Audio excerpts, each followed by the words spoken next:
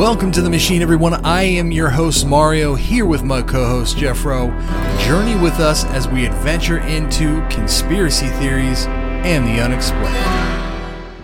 Hello and welcome back to the machine, everybody. It hasn't been too long, Jeff Rowe. We're trying to get these episodes out. We just put out a 4.5 long episode, last episode. So, because, our fans have been waiting. We got a special guest here on this episode. We both have been very, very excited to do this. I've been in talks with, I don't know if it's your agent or whatever.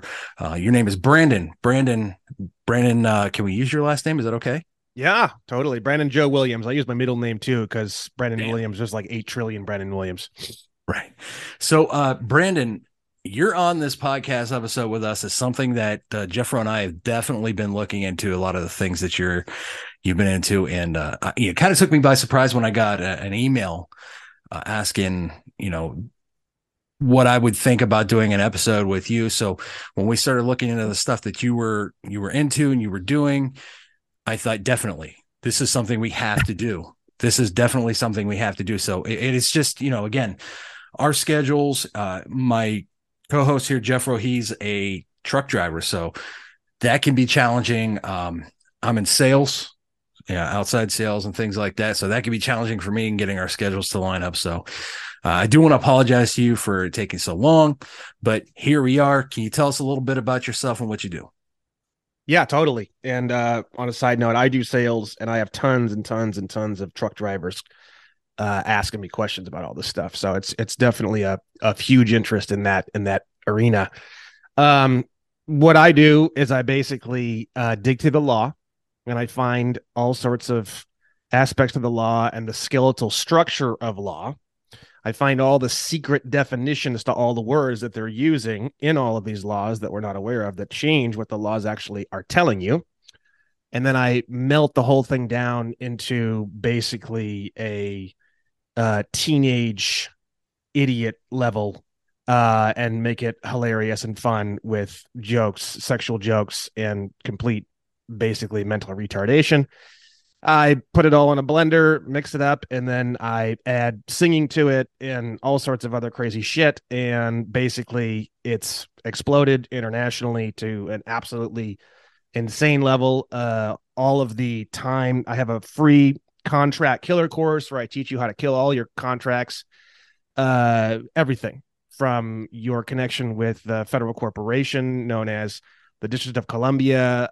You can live in California and you legally on paper don't live in the United States. I don't live in the United States. So I teach you how to disconnect completely from the matrix, from the machine. I don't know if that's what you're referring to, the name of your podcast. I was listening to one of your shows just before we came on here just to get a flavor for it. But basically it's the exact legal process, and it's the exact legal definitions, and it's the exact forms, and it's the exact mentality and the exact dictionary definitions that have to be cleaned up in order to actually do that. I don't do much with theories. I pretty much keep all my theories to myself. I'm doing like a million different experimental projects right now. Once I sort out some line, like for example, we're getting car loans discharged right now. If you go on any of my social medias, you'll see all these different titles everywhere and people holding up their titles and they're all super happy. We're discharging car loans. So we basically get clean titles from the lender, and we don't pay a dime. It's just through legal process. So we're working on mortgages. We're going to start discharging mortgages. I've discharged $200,000 in credit card debt. That's just tip of the iceberg. But basically, I'm breaking all this down. We have a very huge fan base, very huge audience. Now it's starting to become more of like an experimental group. We have tons and tons of people that are branching off. I have one group that's doing mortgage discharge. I have a ton of people doing car discharge. We have status correction, disconnecting as a U.S. citizen groups. That's, for that. We have, I build trusts, private trusts for people, how to structure yourself in business so you never have to file a tax return ever again legally. Yeah, the list just goes on and on and on. But basically, that is a rough outline of what I do, and I make it really, really fun and simple. And a lot of the people who are in this space, they're teaching, it's very, very serious. It's very, very like almost kind of angry. People are angry, and I get that. As it And should be. I'm trying so, so hard in everything that I do. And I mention it constantly all through my website, all through my course. I want to make this fun, exciting, easy, not fearful, no vengeance. Like you just do whatever you want to do. You teach your friends, you're having a blast, you're getting free cars. Nobody gives a fuck. We're just having a big, amazing party. And if anybody comes into that party and wants to fuck around with our party and our fun, I just kick them out. And that's basically how I do it. I mean, it does sound amazing. It sounds like total freedom is what we're, and something that Jeff and I consistently discusses. We weren't meant to be, slaves. This wasn't what we were meant to be. And I like the connection that you made there with the title of the podcast being The Machine, which was one of the reasons why, whenever we started this podcast, it was supposed to be, and it is conspiracy theories and the unexplained, because to me, and I don't know about Jeffrey, but I know to me, there's a very fine line between theory, conspiracy theory and, conspiracy fact, I'll say. Yeah. Oh yeah. So whenever I was thinking of the title, I thought, The Machine. I thought The Machine, because everybody's like a cog in the machine, right? Everybody's a wheel in that machine.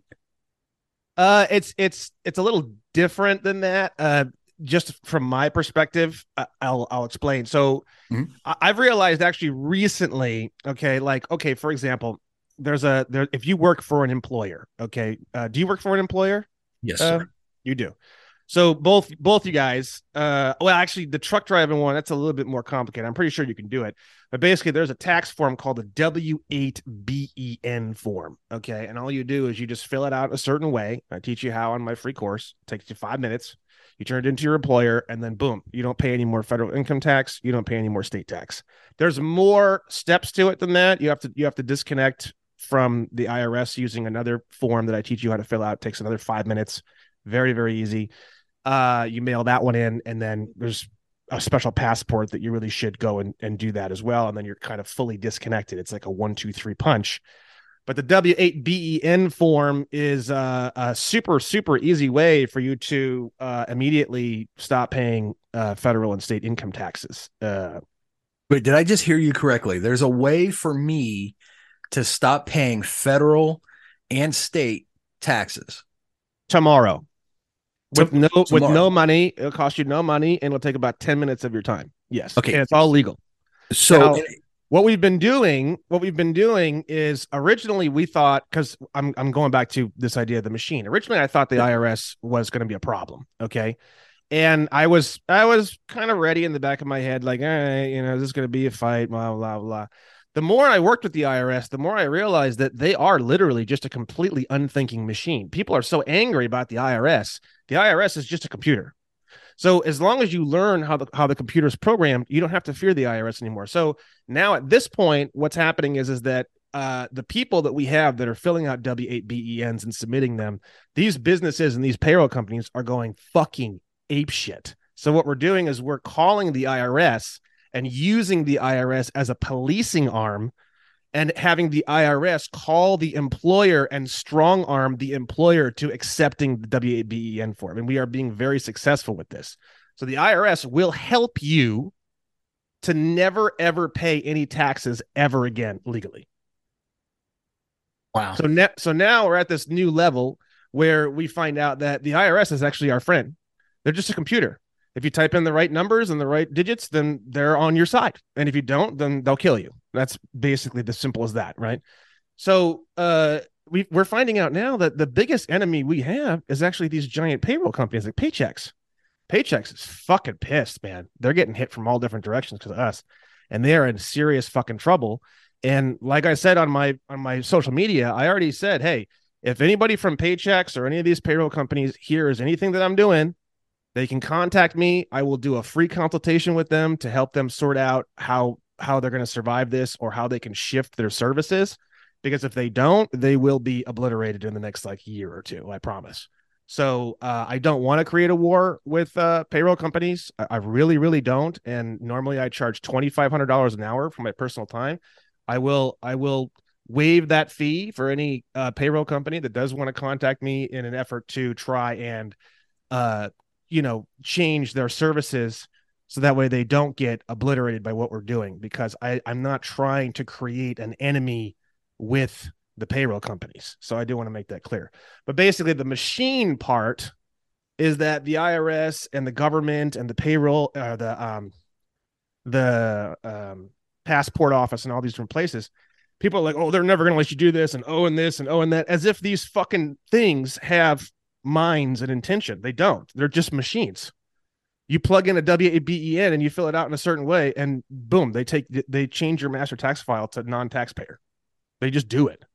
They're not going to like sound the fucking trumpets and let everybody know and send you a fucking letter that says, oh my God, we're so happy for you to never pay taxes again. You're so awesome. Tell all your friends and let's get, they're not going to do that, but they'll quietly and calmly change your shit. It's not that fucking hard. So what I'm hearing for you is it seems to be more of an issue or a struggle, we'll say, between, getting this done and getting it done through payroll. So like, as an example, so like if an employer were to use a payroll company, we'll say like Paylocity, right? Mm-hmm. It's a very popular one. Mm-hmm. So that's where you're seeing where the issue is. It's not so much with the employer. It's not so much with the IRS or anything like that. It's with the payroll company. The employer's a hit or miss. I don't know how much you guys know about treasury areas for most businesses, but holy shit, these people are fucking dumb. I'm sorry if people are listening to this and they're in treasury areas. From my experience, most bookkeepers and accountants don't know their ass from a glory hole in the wall, honestly. So the thing is, these bookkeepers, if they see anything that's not like a simple run-of-the-mill bullshit form that everyone fills out, and there's like 8 million different forms that no one's ever seen, including accountants. If they see anything that's outside of their like 1 or 2 forms they're used to seeing, they just like freak out and think that everybody's going to get shot or arrested because they're fucking idiots. Okay. So basically, it's a hit or miss with the employers, right? We've had a lot of different types of experiences when it comes to employers and stuff like that. The only area where we've had the IRS personally call and the IRS wasn't able to handle the person and they still told us to go fuck ourselves is the payroll companies, the big ones, the $1 billion ones, right? Paychex specifically. Okay. Now the situation is pretty amazing because when you file a W-8BEN, your employer is going to file a W-8BENE form. Okay. Now, once they file the W-8BENE form, they no longer have to match any of your taxes. So the employee makes more money legally, keeps all their shit, and the employer legally keeps their money. Everyone wins, right? And you say, well, the IRS doesn't win. Yeah, well, the thing is that taxation is only like less than 1% of all the money that our country operates on. The IRS doesn't give a flying fuck. Honestly, they just don't. All they care about is, for whatever reason, they just care about their codes, that things are done properly, that things are done correctly. They don't care about how much money they make. They really don't. They are a fucking machine. They don't think like that. Okay. So when you learn how the machine works and you plug in the W-8BEN and you plug in another form, if you're self-employed and you're not an employee, you need to do it if you're an employee or if you're self-employed. But if you're self-employed, you don't need to do the W-8BEN. You do another form called a Form 56. And I teach you how to basically there's something called an election. Okay. So what happens is that, long story, very, very short, the first time you filed a W-9 form, you elected to be treated as though you live inside the District of Columbia. I know that sounds fucking insane. That's how it works. Okay. You file something, they tell you how to file this shit. This is not some weird, made up psycho shit that we're doing. They tell you how to revoke that election, and they call it a revocation of election. Okay. You can file a Form 56. And what you're doing is when you file that form, it's a very confusing form. I teach you how to fill it all out in my free course. You're revoking your election to be treated as though you live in Washington, D.C. Once you handle that election, you no longer have a tax liability. The only tax liability you have after that point is if you're doing business with the District of Columbia. So if you're a defense contractor, you have to fill out a different form. It's called a non-resident alien 1040 NR form, and you would only pay taxes on the money that you make. That's profit from your business dealings in the District of Columbia. You can get out of that too, but I'm just there's a lot to go over. It's all in the course, but basically you don't have to pay that either, really, at the end of the day. But I'm just explaining kind of the big picture on how all of this works, right? So what you're doing is you're telling the IRS, basically, I don't live in the District of Columbia anymore. And then they say, okay, revocation of election. All you do is just fill out this Form 56 in a certain way. You just mail it in, and then boom, you're done. You don't have to ever pay. So the WABEN goes to your employer. The Form 56 goes to the IRS. It takes about 5-10 minutes to fill out each individual form. The WABEN does not go to the IRS. It goes specifically and only to your employer, and the employer keeps it on file. They don't even mail it to the IRS themselves. They file the W8BEN, which I think that one goes to the IRS. And then the Form 56, you mail yourself into the IRS, and then you mail it certified mail. And then once they sign for it, that's it. You're done. Your election to be treated as though you live in Washington, D.C. is revoked. And then at that point, you no longer have a tax liability. So you don't even need to file taxes anymore at all. Yeah, real quick, Brandon, how I came about your information was about a month before your representation reached out to us. I was actually exposed to some David Straight videos on YouTube. And at that moment, my mind was blown because a lot of the information that he was presenting, I at the time couldn't even believe it was real. And then serendipitously, just like I said, it was what, Mario, maybe a month after we shared those videos between you and I, you guys reached out to us. And I was like, this is crazy. I can't believe this is even happening. Yeah. So, yeah, David Straight's been doing this shit for a long time. I mean, he's been in the public eye since, I don't know, the 90s, early 2000s. Right. And when I first came across his information, I hadn't heard anybody else talk about this. So I was really hesitant to go ahead and latch on to some of the stuff that he was saying. And then whenever you were exposed to us, I was like, okay, well, here's another source. Right. And then I watched some of your videos, and you also spoke of a Christopher Hauser. So I started watching those videos. So I'm into a lot of these videos. I'm actually doing your killer contract course. I'm on video 4 right now. Oh, beautiful. And so, dude, I'm kind of a big fan of yours, so I might fanboy out here. Oh, thank you very much. Thank you very much. Yeah. And I'm trying to hold myself back because obviously our audience isn't aware of a lot of this stuff, so I don't want to be talking inside baseball and talk over their heads. But no, I've been on so many shows and I've done so many things that I'm able to take very complicated questions and that's really that's why I'm blowing up right now, because I'm very good at taking all of it and diluting it down to I mean, I could being on these shows really has forced me to flex the muscle of being able to translate this stuff into extremely non-legalese type explanations. And that's what's so great about your videos is that you're able to do that. So just real quick for the audience, what we're really talking about here is making everybody realize that currently under the current status that they live under, they don't even really understand their true power. And they're right now as U.S. citizens, which we've always been told growing up, whatever it is that we apply for, whether it's our license or anything else, we're like, just check the box.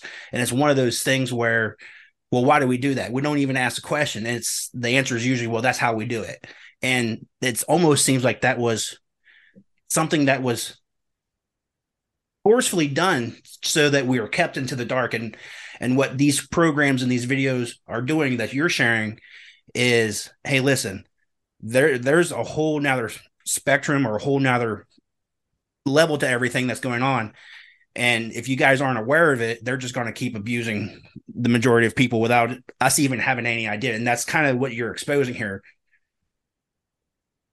Yeah. They basically the way the whole system is set up is they use very tricky terminology to get you to voluntarily go into their system and voluntarily give away all of your rights and voluntarily pay taxes. Okay. It's actually a completely voluntary system. It's not voluntary once you volunteer, but it is voluntary to get out of volunteering, and it is volunteer to actually volunteer in the first place. A little bit complicated.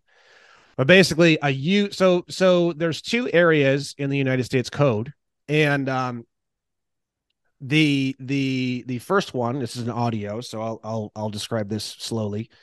So if you go to Google and you type in 28 space USC space 3002 and push enter, and then pull up Cornell Law, and you scroll down to subsection 15, it'll say, I have this all memorized.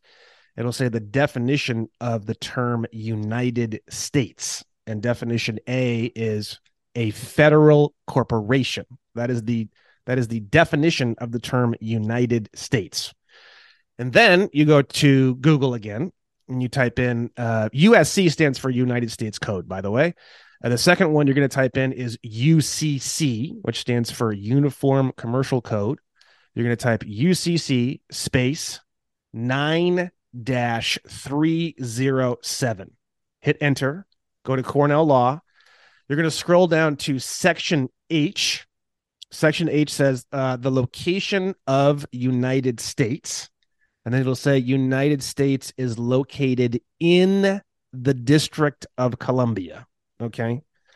So the term United States, the definition of that term means an unknown, undisclosed location located inside of the District of Columbia. We don't know where in the District of Columbia, but it's somewhere inside the District of Columbia.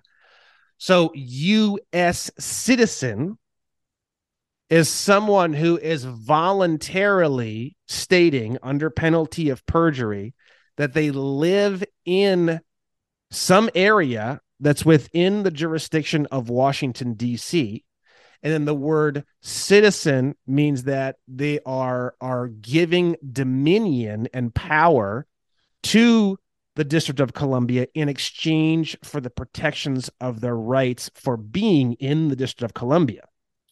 But the problem with that is, as per Supreme Court, U.S. versus Valentine, which is some case law I have right here, this Supreme Court says the only absolute and unqualified right of a United States citizen is to residence within the territorial boundaries of the United States.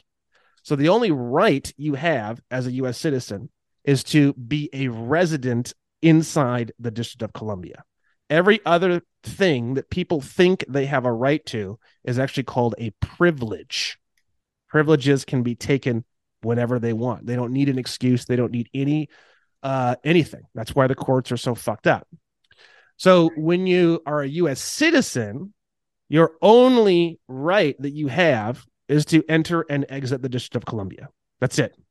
When you leave the District of Columbia as a U.S. citizen, per law, you're basically kind of like a stateless nomad. You don't really have any rights. You're not really anywhere. You're not even really. It's kind of weird, right? So what you do is you change your status through the passport system and through everything else, and you're going to change your status to a non-citizen state national. And they teach you how to do it. They're not even they don't even hide it.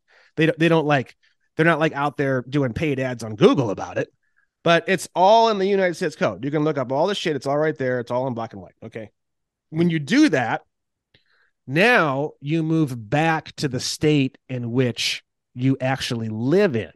So, for example, I'm not a U.S. citizen. I'm legally what's called a Californian, as per that's their terminology, right? So as a Californian, I regain all of my human rights. I don't have privileges anymore, right? Now, I don't know if I'm allowed to go into Washington, D.C. I don't know, because that's what a U.S. citizen can do. Is that what a state national can do? I don't know. I don't give a fuck. I'm not going there. So the bottom line is, as a Californian, I regain all of my constitutional rights, the Bill of Rights. I can carry whatever firearm I want. I don't need a license. I don't need a license to drive. I don't need a license to get married, which is pathetic.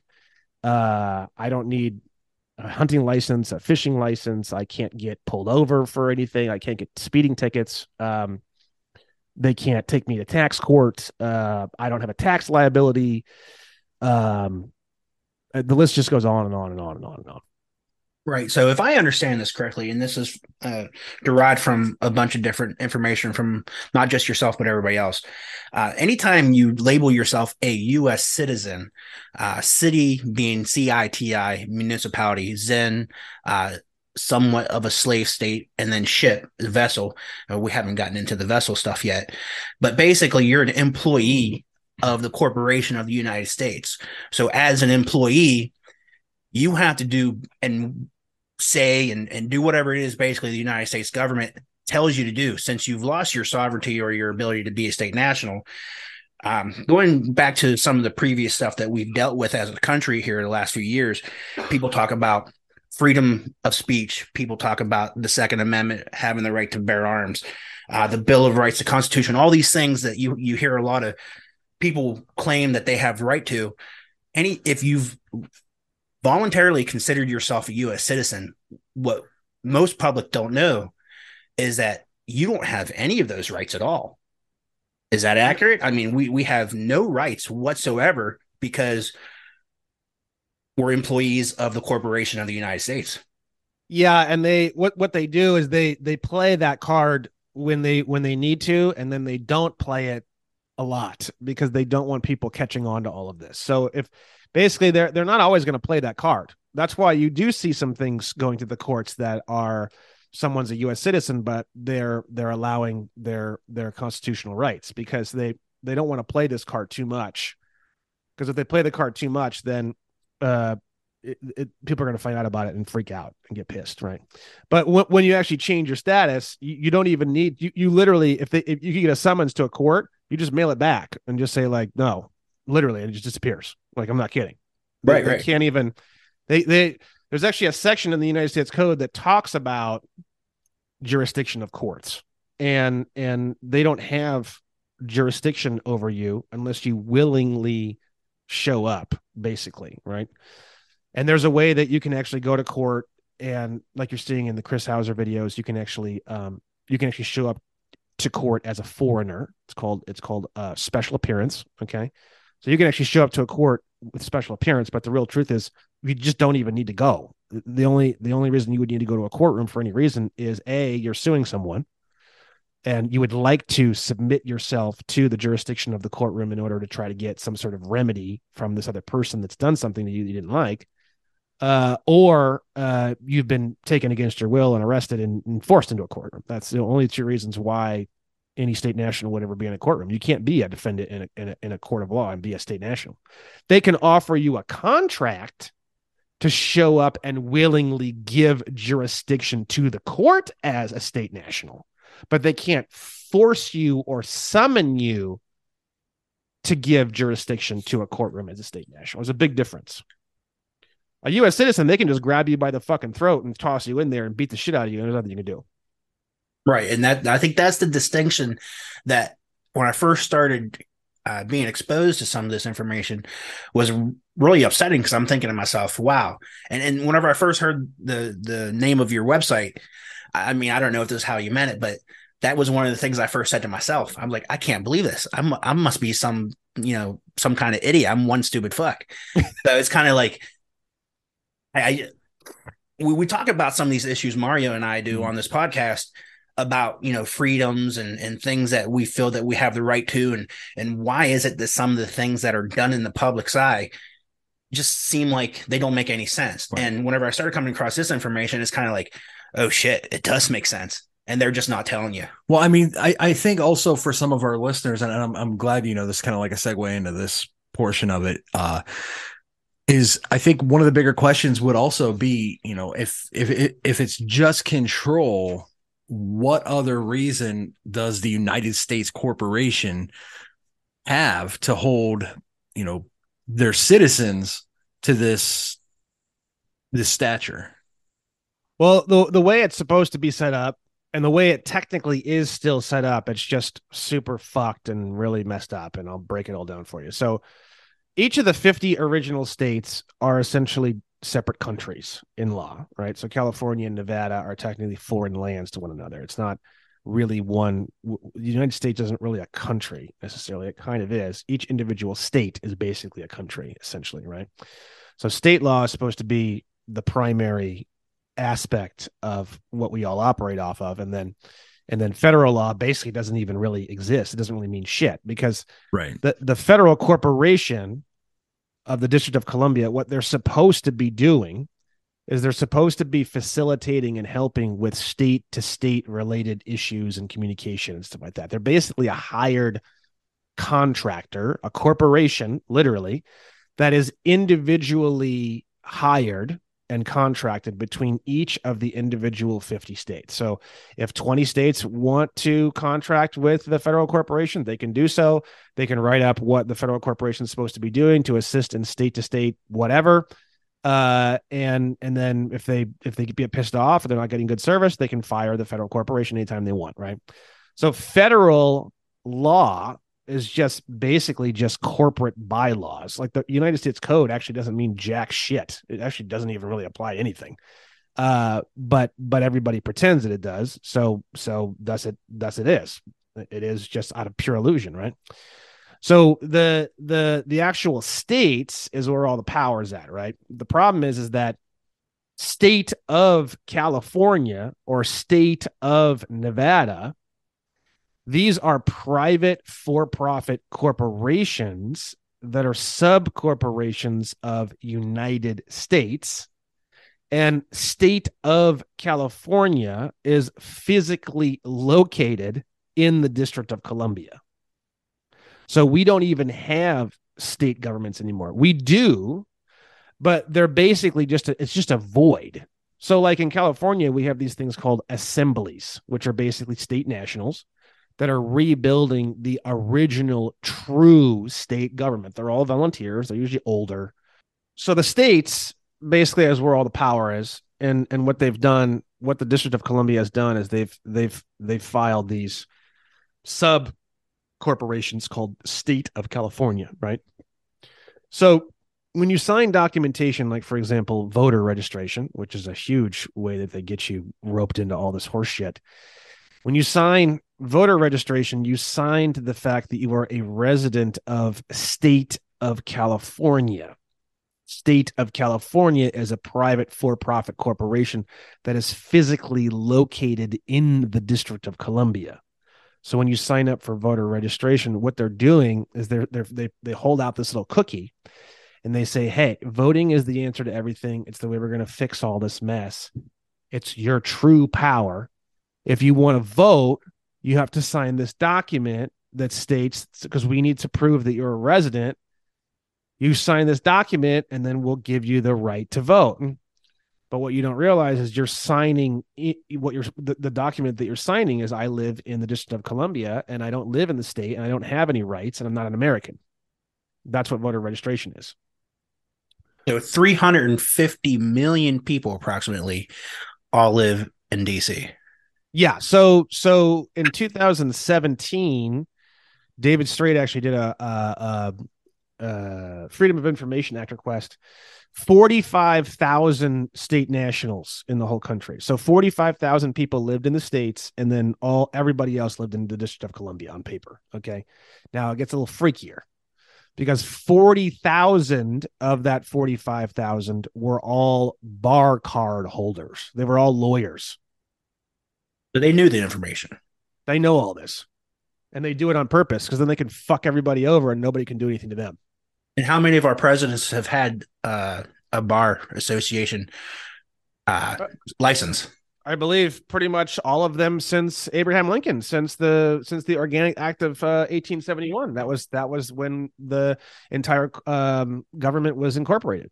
That's pretty interesting. Every one of our presidents. I mean, did Trump have a? Does he have a bar license? I'm not Oh, sure. I'm sure.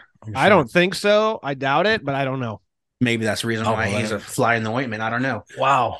But no, that's very interesting. Yeah, that's very interesting. So the state is where all the power is, but when you dig into all this stuff and you dig and you dig and you dig, you wake up and realize that there is no state. There's no state courts, because state courts are Article 3 common law courts. They don't exist. They're being rebuilt by volunteer state nationals.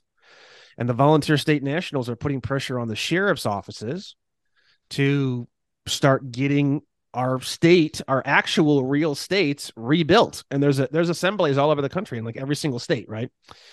So state of California has nothing to do with the state. And the Governor Gavin Newsom, he's the governor of a private for-profit corporation that's physically located in the District of Columbia. So I'm in California, but I'm not in the state of California, and Gavin Newsom is not my governor, and I'm not underneath all of these corporate laws. So they pass all these laws. They pass shit about COVID. They pass shit about taxes. They do all this stuff. It has nothing to do with me at all whatsoever. I don't pay state tax. I don't have to follow any of these weird fucking things they have here. I can carry a fire. I could open carry. I could carry a fucking machine gun right now on the street. Everyone would lose their fucking mind in California, but I can do it legally. That doesn't mean I'm not going to get my ass beat and thrown into a car or whatnot, or have my firearm stolen from me or shot. But the point is that if I was, I mean, look, it's like anything else. You know, just because I can do it doesn't mean you should do it. You know. Right. So, you know, do I conceal carry? Oh yeah, I'll conceal carry randomly. Maybe I will, maybe I won't. I don't know. The real secret is so much to all this stuff. Like, for example, a registered firearm or a firearm where the serial number is basically owned by the government, essentially, right? So the only way that once you become a state national, what you want to do is you want to build your guns. And people are like, oh, build the guns. I'll tell you right now, you could be dumb as fuck and only have one arm, and you could go on YouTube and you could build a firearm in probably 2 hours, 2.5 hours, with like almost no tools. That's good news for me because I'm dumb as fuck and I have 2 arms. So yeah. That helps out. I do have another question for you. So we're talking about all this and talking about becoming, state national and not a part of the corporation, right? The United States corporation. Exactly. So I currently live. Well, we both actually live in Northeast Ohio here. Okay. And recently there was a railway issue not too far. My daughter lives in the town of East Palestine where this railway issue had happened. There was a car that jumped track.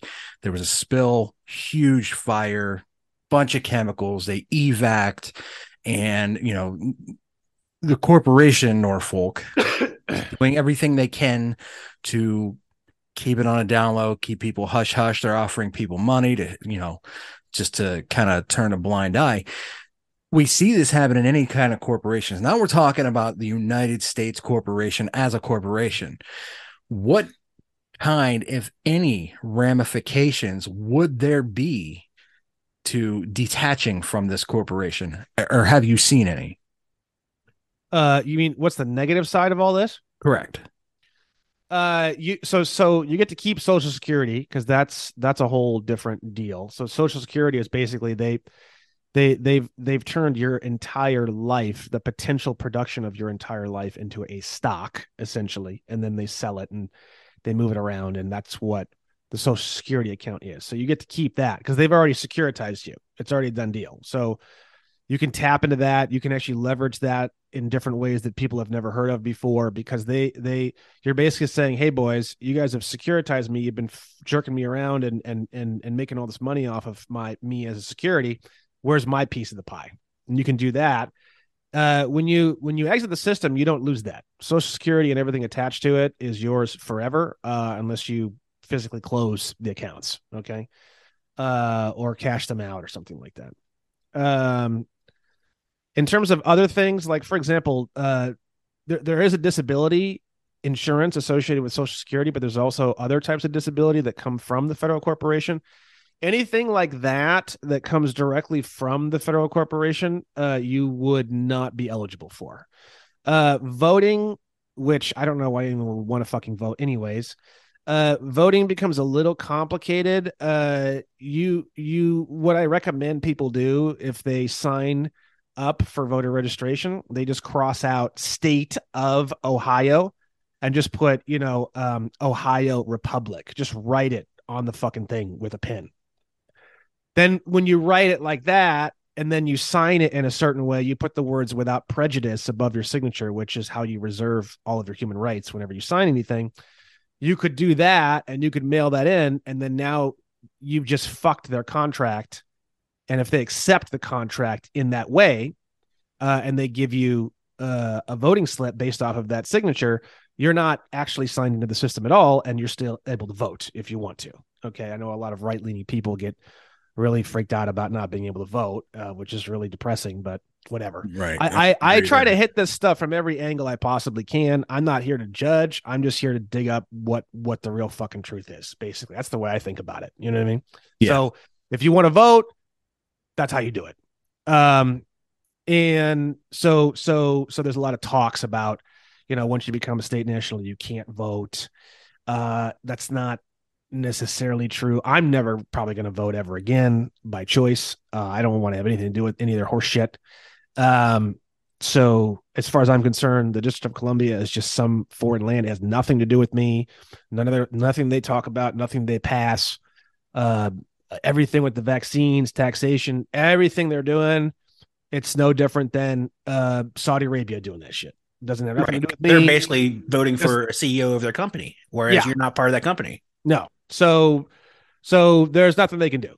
So I don't really give a fuck, right? But then back to the numbers of the state nationals. Since 2020, this thing has blown up so big. I've been hearing down the grapevine, we're at like 25 million state nationals now, and it's growing like massively. Wow. So I guess that's where my question was kind of going also. The more this becomes known, it almost seems like, no corporation is willing to let go of their power. Once they start to lose power in different sections, and any corporation, there usually is a way that they try to pull back, right? Yeah, so but that's like, have you seen something like that? Right, exactly. So the thing is that that's the big thing about what I teach and I think, right? Like, the machine's only going to get mad at you if you get mad at the machine. That's my experience. None of my people are having any fucking issue with the machine at all whatsoever, and neither have I. I send shit in. So there's three or four major things that I've brought to this whole movement. Okay. The first thing is I've taken every single puzzle piece from every single person. I've read all of Anna von Rietz's books. She's been doing this for 30 years. I've watched tons of shit from David Straight, all of Chris Hauser's videos multiple times. I've read, 20 books. There's a guy, he's on Instagram. He's like one of my favorite dudes. Chris Hauser's like one of my favorites, but there's this black guy, Moorish Lighthouse _official on Instagram. Holy fuck, dude. Some of the best fucking content. So fucking good, right? He has a book called Land of the Free, Home of the Slave. Beautiful book. I got that one. Just anything I can find, I either read it or watch it. And then I was doing that for probably about 6-7 months. And then I released my first version of my website. And then I just update it constantly, probably every day for many, many months. And then I released my video course on July 2nd. Right. So basically, this is, you go onto any of the red pill, right leaning, conservative, anything, podcasts, Instagrams, TikToks. And as of the past couple of months, you're starting to see this shit almost everywhere now. So, and I'm happy you mentioned it that way, because I always consider myself, if anything, I lean more, since we have to, we're at a point in this country where it's one side or the other. People are still, oblivious to, the actual truth, but and that's how they keep it that way, I think. But if I had to give that designation, I would say that I do lean more right. Jeffro here, well, before we started the podcast, he leaned more left. I leaned left at one point, but have not you anymore. have you seen any clients that were more so leaning left that you maybe have been able to help see through these things? Because I don't mean this in a bad way, and I know some of our listeners do lean left. Our buddy Lee, who we make jokes about him being abducted by aliens. Well, I had a dude a long time ago. I had a guy. I have a very fun way that I handle haters, quote unquote. I don't get very many haters because I publicly butcher them on social media, and people know, like, you don't fuck around, right? But I always say the same thing when people fuck with me on the internet, which doesn't really hardly happen anymore. I always do the same thing. I go, you know what? Let's have a live show. Come on and debate me. We're gonna do a live show. And they always fucking run, man. They disappear so fucking fast, right? But one time I had this one dude, and it was one of his friends, and I said, hey, come on the show. I've been doing this for years. Come on the show. Let's have a show right now. Tomorrow, let's have a show. And this dude came on, and he's like the initial guy who was fucking with me. He's like, oh no, I would never do that. But he's like, fucking bitch out, right? But this dude came on. He's like, I'll come on your show. And I was like, yeah. He's like, yeah, fuck yeah, I'll come on your show. He's like, I'm a fucking hardcore communist. I travel around the whole country for PETA. I'm the guy who's outside of your Starbucks with signs about animal cruelty and shit. He's like, I'll come on your show fucking tomorrow. Let's go. I was like, all right. So I set it up, and I'm thinking, like, is this guy going to show up? Sure enough, he showed up. We had a fucking amazing conversation, to the point where I actually started reading the Communist Manifesto. That book is fucked, and I got about halfway through it, wanted to fucking kill myself, so I couldn't finish it. I don't know how anyone reads that book, and it's so convoluted that I'm in a dictionary the whole time, trying as hard as I possibly fucking can. I'm not a dumb guy, and I imagine every single person who reads the Communist Manifesto comes out the other end just believing whatever the fuck they want to believe, because you can plug anything into that convoluted piece of shit and it'll fit. So designed that way. It was probably designed that way. Everyone's right. In a way, it's very empowering. It's like, oh yeah, this validates what I believe, and you believe that purple elephants are float around in outer space, and you can summon them with compasses. Well, I'm sure God knows, purple elephants. Yeah. So the thing is it's one of those things where I had this guy on the show, and it was awesome. It was fucking awesome. And he's a badass dude. I mean, yeah, we don't see eye to eye on anything, but it's on my YouTube. His name is Jonathan Horn. It's way back before I even had like a fucking light for my face on my videos and stuff. Like, so it's, but I get what you're saying. Yeah. I mean, my material is totally apolitical. I love guns and I build them. And when you learn how easy it is to build a gun, and you don't need to serialize it or register it when you're a state national, and you shouldn't, that's actually dumb, suicidal. Guns are pretty fucking cool. It's cheap to build a gun, extremely easy to build a gun. I mean, so fucking easy. It's unbelievable. I mean, changing the oil in your car is like literally 10 times harder than building a firearm. Whether it's a pistol, whether it's a shotgun, whether it's a rifle, doesn't fucking matter. It's so fucking easy. After you build the first one, you can build a second one in probably 45 minutes, literally, with literally no tools. Your finger, a credit card, and maybe a little tiny little tool that comes with some of the kits that you buy for your firearm. So fucking easy, right? So, there's all this stuff about gun rights, and people think because I love guns, I'm a right-leaning person. I just fucking love guns. I'm apolitical. I could give a fuck less about any of this bullshit, right? This is all divide and conquer horseshit. I'm not involved. Okay. I agree. But I will tell you this. This information turns lefties into righties and righties into communists so fucking fast. It makes your head spin. Most people run from this information because it shatters their entire world. It's a defensive mechanism.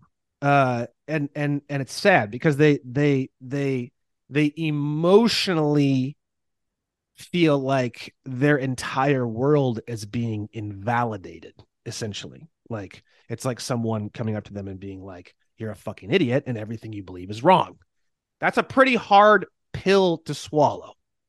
So I don't do it that way, because if you do it that way, no one's going to fucking listen to you because you're fucking psychotic. Okay. Right. Basically, from their perspective. And honestly, that perspective isn't necessarily wrong, because the thing is that every single person has self-preservation. I mean, that's what we do. That's what we are. Right. So self-preservation states that if someone comes up to you and says literally everything you think of and everything you do in your whole life is all false, and you're contributing to horrible things that enslave humanity and children, well, that's a lot to swallow. You know what I mean? So from my perspective, like, for example, I had this woman who runs the California State Assembly. Her name is Nancy Kramer. She's fucking awesome. She was trying to tell me about this shit for like 2 fucking years, bro. And I was like, I was like, I ain't touching this. You know, this is fucking crazy. 2 years, just really, she's such a sweet lady. She's like one of the nicest, most passionate fucking individuals I have ever met in my entire life. And she just kept bringing it up in passing. You know, she was never invasive. It was never mean. It was always super, super light, very gentle, very kind, caring. And I had some shit going on with this company at one point in time, and I ended up thinking of her, and I called her, and I went over there and I said, listen, you've been telling me for 2 years, I'm finally ready to listen to this thing. And that's how this whole thing got started. And then I didn't say a fucking word to anybody for about 6 months. All I did was just study Chris Hauser books, tons of books. I was actually traveling at the time. I had fucking like 9 books all jammed in my suitcase. I was getting books shipped to me, even though I was traveling. And I was just reading and quiet. And then it was March 15th, I believe, or maybe 14th of 2022, when I launched my website. That was the day when I just pushed the gas pedal all the way down to the floor and just held it there. And it's been there ever since. But the thing is that I didn't do shit. I didn't say shit for 6 months. So I do have another question for you. Going back to Social Security, as you had mentioned, every person is basically in the Social Security system, right? We pay into Social Security, right? And we're almost like commodities that is used within this corporation.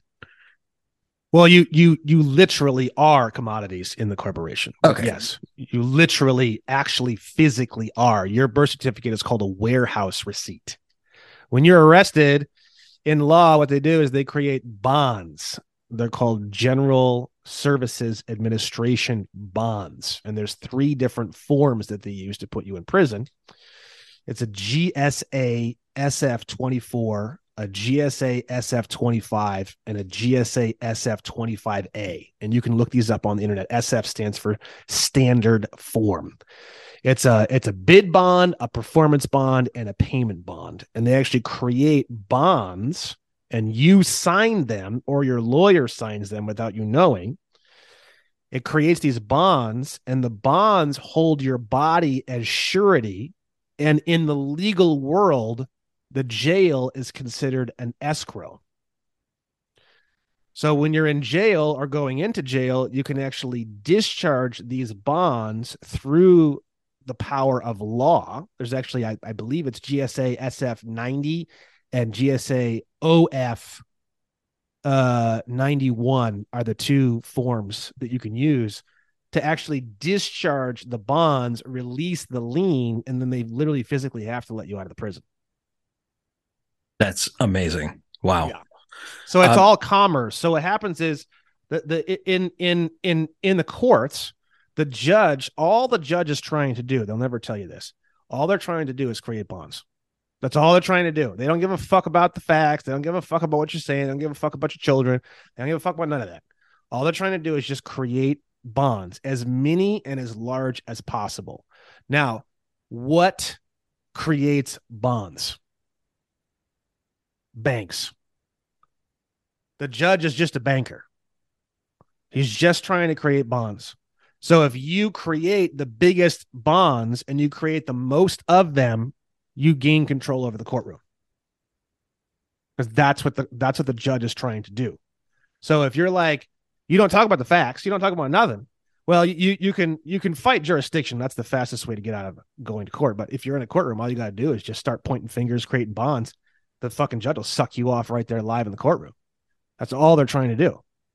So that's why plaintiffs generally have so much power, and that's why people who are heavy litigants who litigate constantly are considered very favorable by the court, because litigants and people who are very attack a lot in the courtroom and stuff like that, they are creating bonds. As long as bonds are being created, then the Department of Justice makes money. And the whole country, like 94% of all the money that the entire country runs on, comes from the bonds that are created through the court systems. What's interesting about that is also people who want to bail, they bail bonds, right? And how do you bail bonds? You pay. They're still getting money. They're getting money. Well, that's not even the bonds, though. That's not even the real bonds. There's a whole bunch of other bonds too.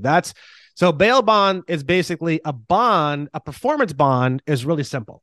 It's just a promise to do something. That's it. And you go on to all this bullshit, and it's so complicated. And the United States Code goes on for fucking 950 million pages. It's all bullshit. You have two types of bonds.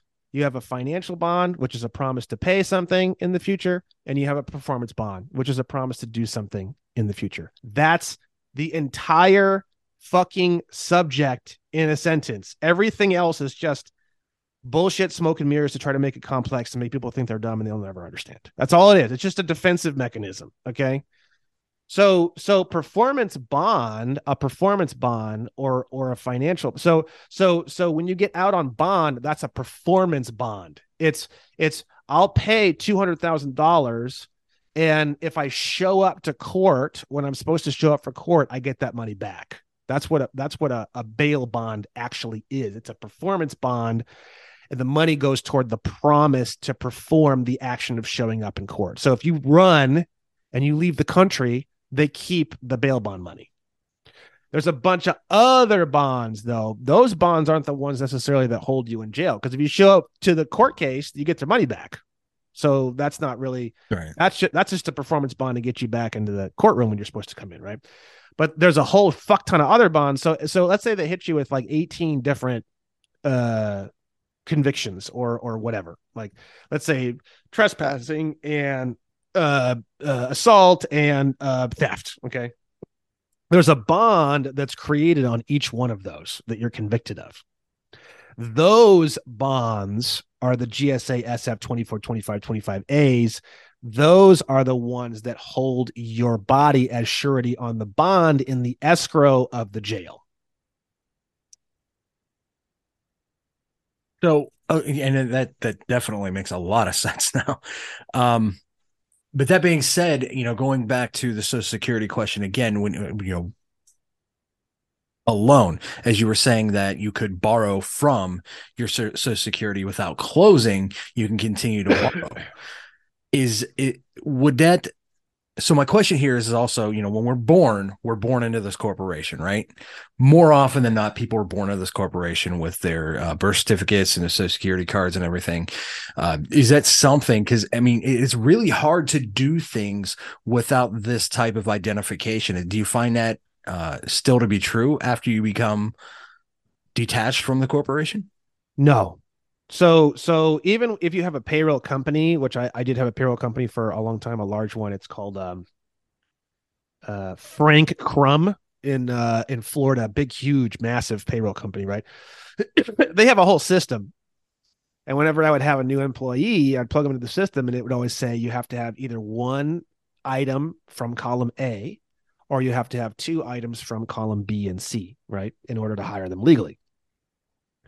Column B and C has the driver's license, the Social Security card, all this corporate shit.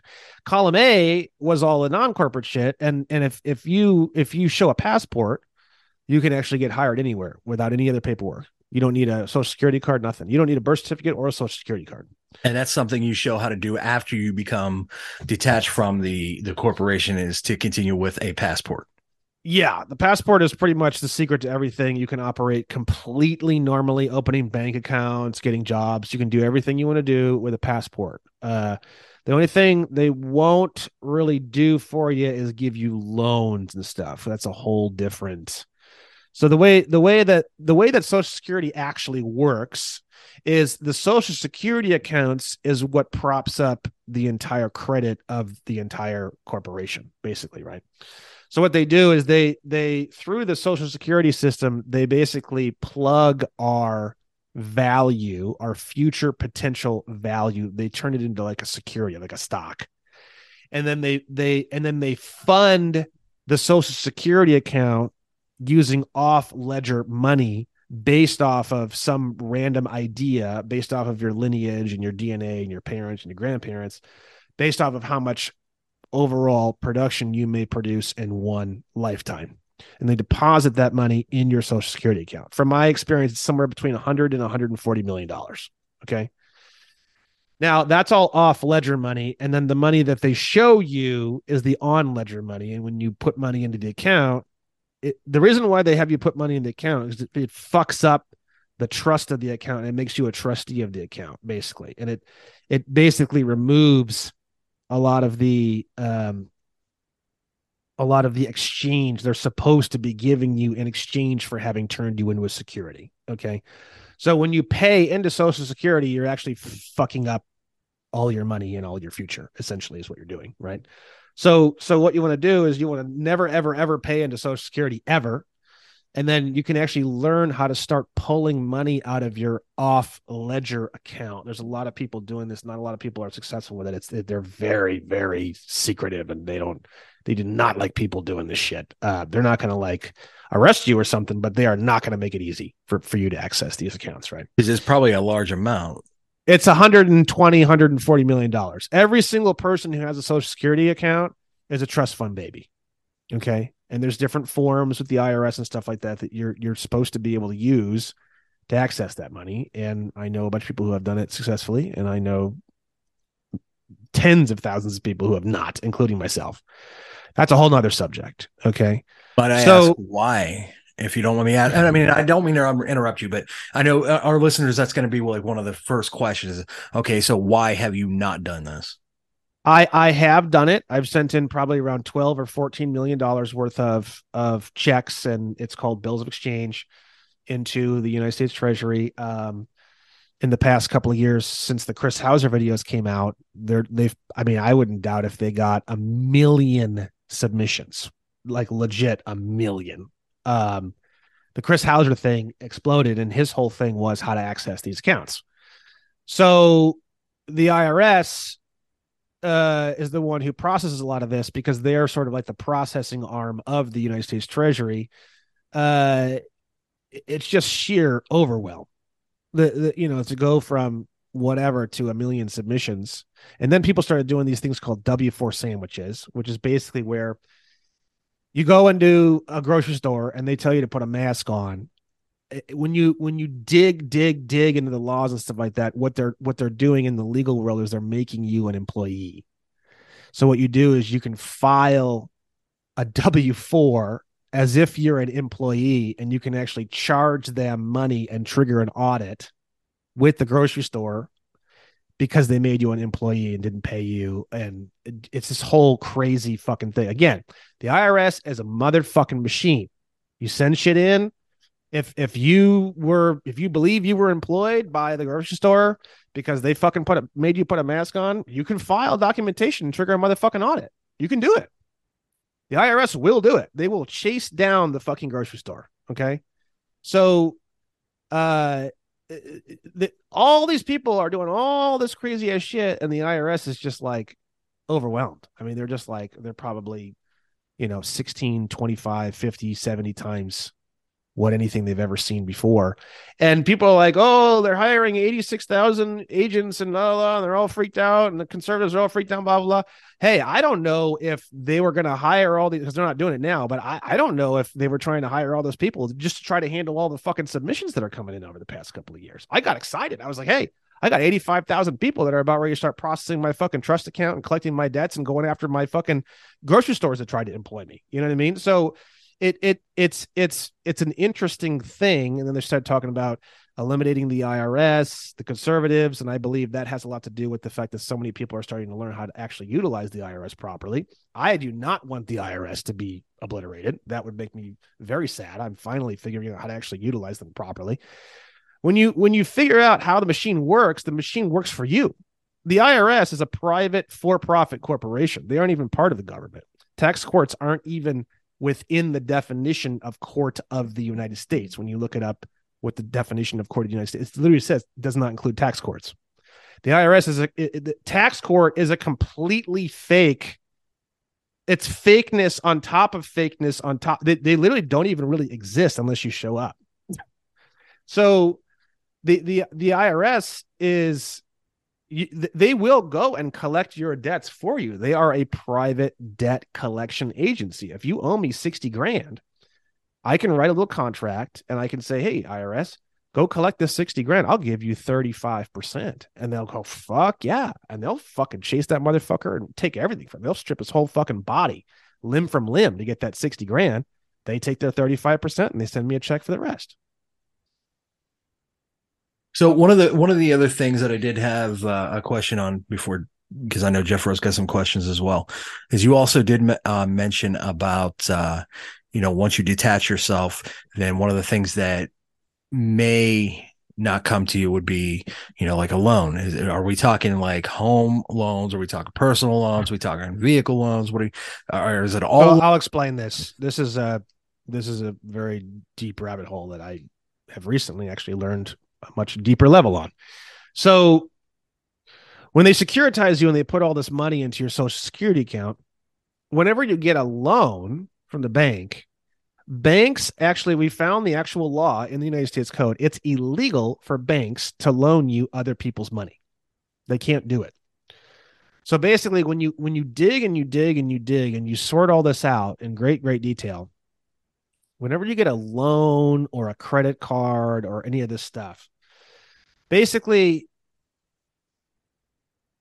what they do is okay. So a promissory note. So all Federal Reserve notes are all promissory notes.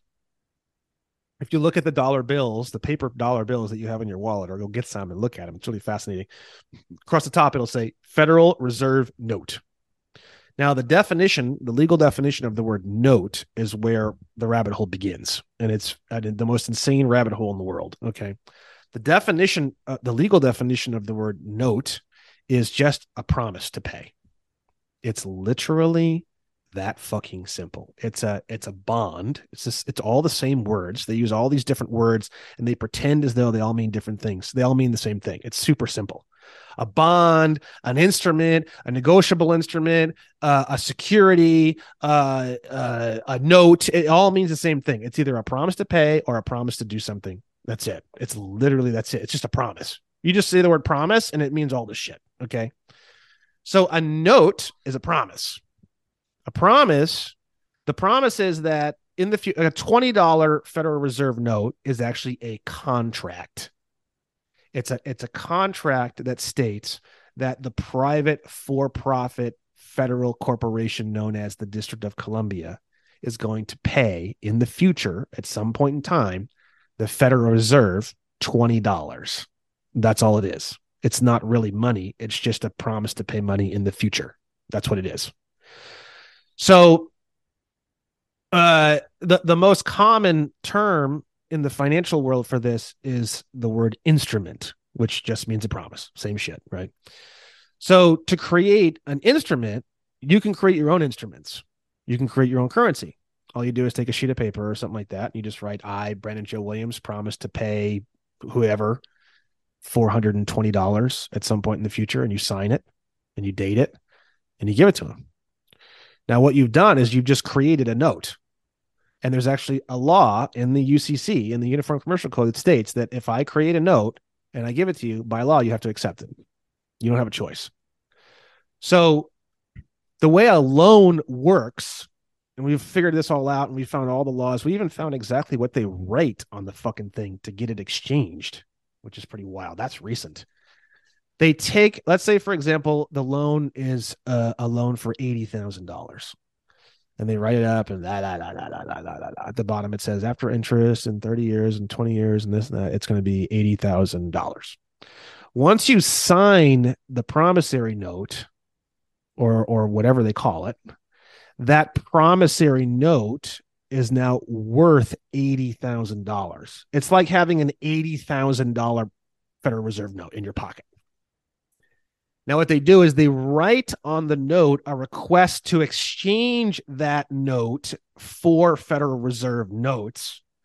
They mail the application to the Federal Reserve.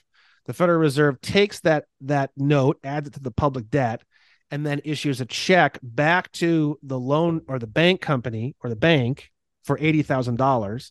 And then the bank gives you back your own money at interest. That's fucked up. So banks are basically consultants that assist you in the creation of money and then the exchanging of one type of money for another type of money. They're basically a currency exchange. That's exactly what a bank is. I create Brandon notes, and then the bank helps me exchange Brandon notes for Federal Reserve notes, but they pretend as though they created the currency. They didn't create jack shit. I created it. They exchange it. So when you know how the scam works and you bring it up to them, they just wipe the account and close your account. They don't make you pay anything back.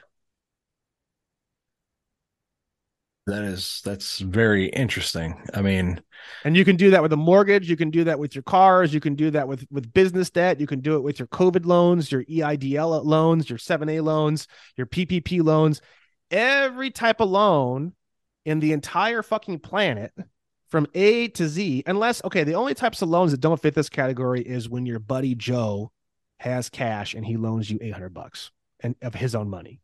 That's an actual honest to God loan, right? But anything done through any of these institutions, banks, credit unions, you name it, all this kind of stuff, it's all fraud, and you just breathe at it and it just disappears. Literally. It's like nothing. But what about like repossessions and things like that? They can do whatever they want. I mean, we have had some people who have had some repossessions. We have had some people who have not. It's a lot easier to repossess a car than it is to repossess a house. Right. Just charging a house, they're going to have trouble taking it back from you. Discharging a car, we have had quite a few people get repoed. So cars are definitely something they're more ballsy about. But houses, they can't really do much. The most they can do is they can have the sheriff evict you. If you don't leave, the sheriff can hold you in contempt. So you can go to jail a couple of times, maybe for like 7 to 14 days each time. But they can only do that like twice or 3 times, depending on what state you're in. And then after that, they can't do it anymore, and you own your home free and clear.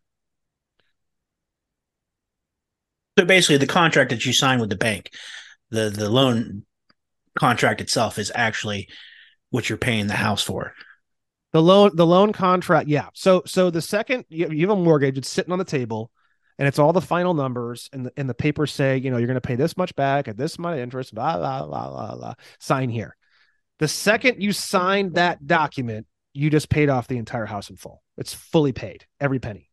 Because that money's coming out of, now, if I understand this correctly, it's because that money is coming out at a later time, which is something that's resolved at the time of your death from an account.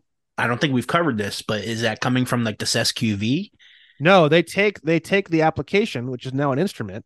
It's now a note, and they write an exchange order or exchange request on the note to exchange that note for another type of note, Federal Reserve notes. They mail your application form to the Federal Reserve, and the Federal Reserve pays off the entire note with Federal Reserve notes. It's fully paid instantly. So it's not even part of the SQV system. No, it has nothing to do with any of that. Has nothing to do with any of that. Like he's saying, and if I'm hearing him correctly, when you sign your mortgage or anything like that, that's like a promissory note within itself. You're promising to pay that. That doesn't mean you're going to. Once you sign the mortgage paperwork, you've just legally created currency. If you sign a mortgage for $400,000, you just created $400,000 of Brandon currency. So a mortgage is actually two different loans. The first loan is when you create the $400,000 out of thin air, and then you give them the negotiable instrument, and then you've paid off the entire house completely, every single penny. It's fully paid the second you sign the documents. Done deal. There is no mortgage. There's nothing. You just get your deed and walk away. But then what they do is they issue you a secondary contract. So a mortgage is actually two contracts. The first one instantaneously discharges. You're actually paying the second one. And then what happens is you'll notice that whenever mortgage companies always offload the loan to another lender within 30 to 60 days after you close on your mortgage. They always do. It's always the same shit. What they're doing is they're selling the second contract at a 60% discount. So within 30 days, they've gotten 160% on all of your money, and they didn't put a single fucking penny into the deal, not one penny. But, okay, so here's another question. When they do that Brandon or Mario money will say that contract is between you and yourself, the first loan, the first bank or whatever it is. No, it's between you and yourself. Okay, so when they sell it off to the second one, what ties do I have with that second one in a hypothetical situation? Let's say, I have my home, right? I have my house. I've been paying on it for years. Let's say I owe, I don't know, we're going to say $50,000 on a $180,000 house. Okay. Mm-hmm. Now I'm paying to a different mortgage company because it had been sold off after the first, and what you said, the 30, 60 days, however long it is, which happens all the time. Mm-hmm. What happens at that point then? You're now paying this new lender, and the new lender is hoping that you default on the loan, because if you default on the loan, they take it all back. They turn around and they repeat the whole process over again. They sell it, they get 160%, and they offload it to the next guy. They're all in bed together. So it's one big fuck me in the ass round robin where they all just do the same shit in a big circle, and a big circle jerk, and they just fuck everybody, basically. But becoming detached from the corporation allows you to walk away from it. No, have to be State National to deploy these tactics. Okay, no, you do not. You have a much higher standing in law. They can't fucking touch you as a State National. They can't even press charges. They literally can't do jack shit. So let's say, for example, you become a State National and you have a fucking mansion and you owe $14 million on it.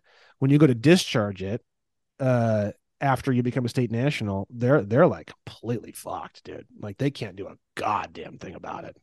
I mean, really. I mean, they can't do fucking fuck all.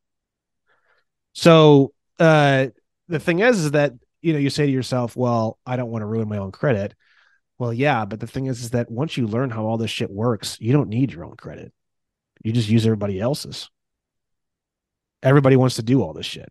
So like, I've destroyed my credit, and then I fucking put a gun to the credit bureaus, and I said, "You take these fucking things off, or bad things are going to happen." And they started taking all the shit off.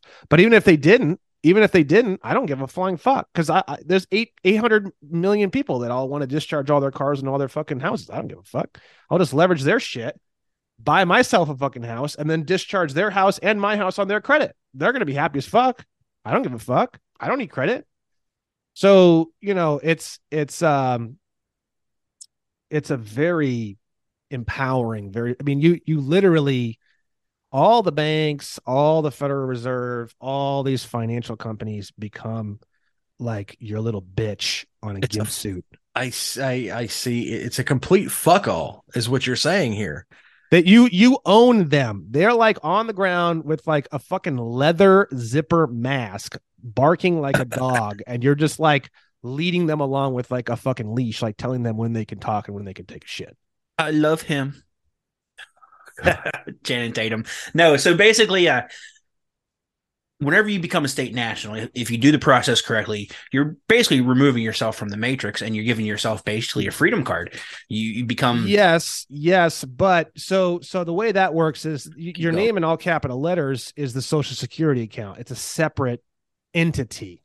It's a separate person. The word person means a trust, natural person, a corporation. It means anything, right? That's the definition of the word person in law is really what fucked everything up really, really bad. It's probably, if I had to say, the number one thing that people should be aware of, that is the number one crux, spinal cord of everything that they fuck you with. It's the word person. Okay. So that when you were born, they created this, when you signed the Social Security documentation, they created a trust of your name in all capital letters, right? And whenever you respond or say that you are the trust or use your name in the same way that the trust is spelled, they say, oh, well, he's admitting he's a trust. He's admitting he's a cardboard box. He doesn't have human rights. We can do whatever the fuck we want with him. So you, when you exit the system as a state national, if you have a Social Security number, you still have your trust. So you operate in the system using your trust. So you basically, this is getting a little more complicated. You operate your trust like a puppeteer. So you're up here up top, Mr. Big Boy, big balls, and you have your fingers moving around, and you have little strings that come down from your fingers, and you operate your trust from within the system at a distance.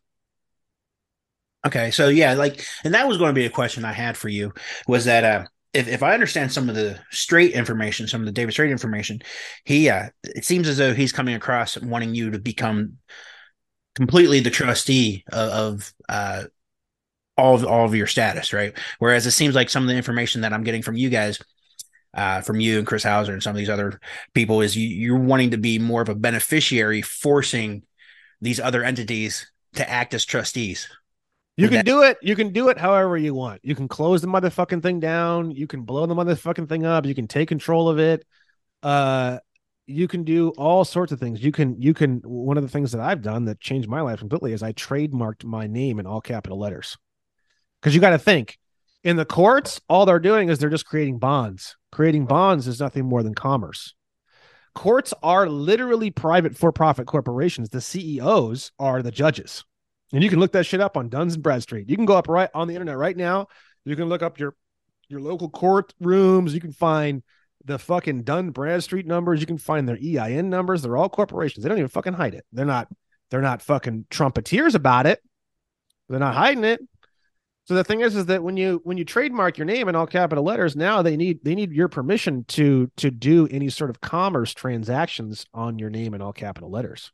Can you trademark your name without becoming a state national first, or what's the process? Oh yeah. You can so this is like the Michael Jordan example that's been used in the past. Yep. They can't use your name without your permission, right?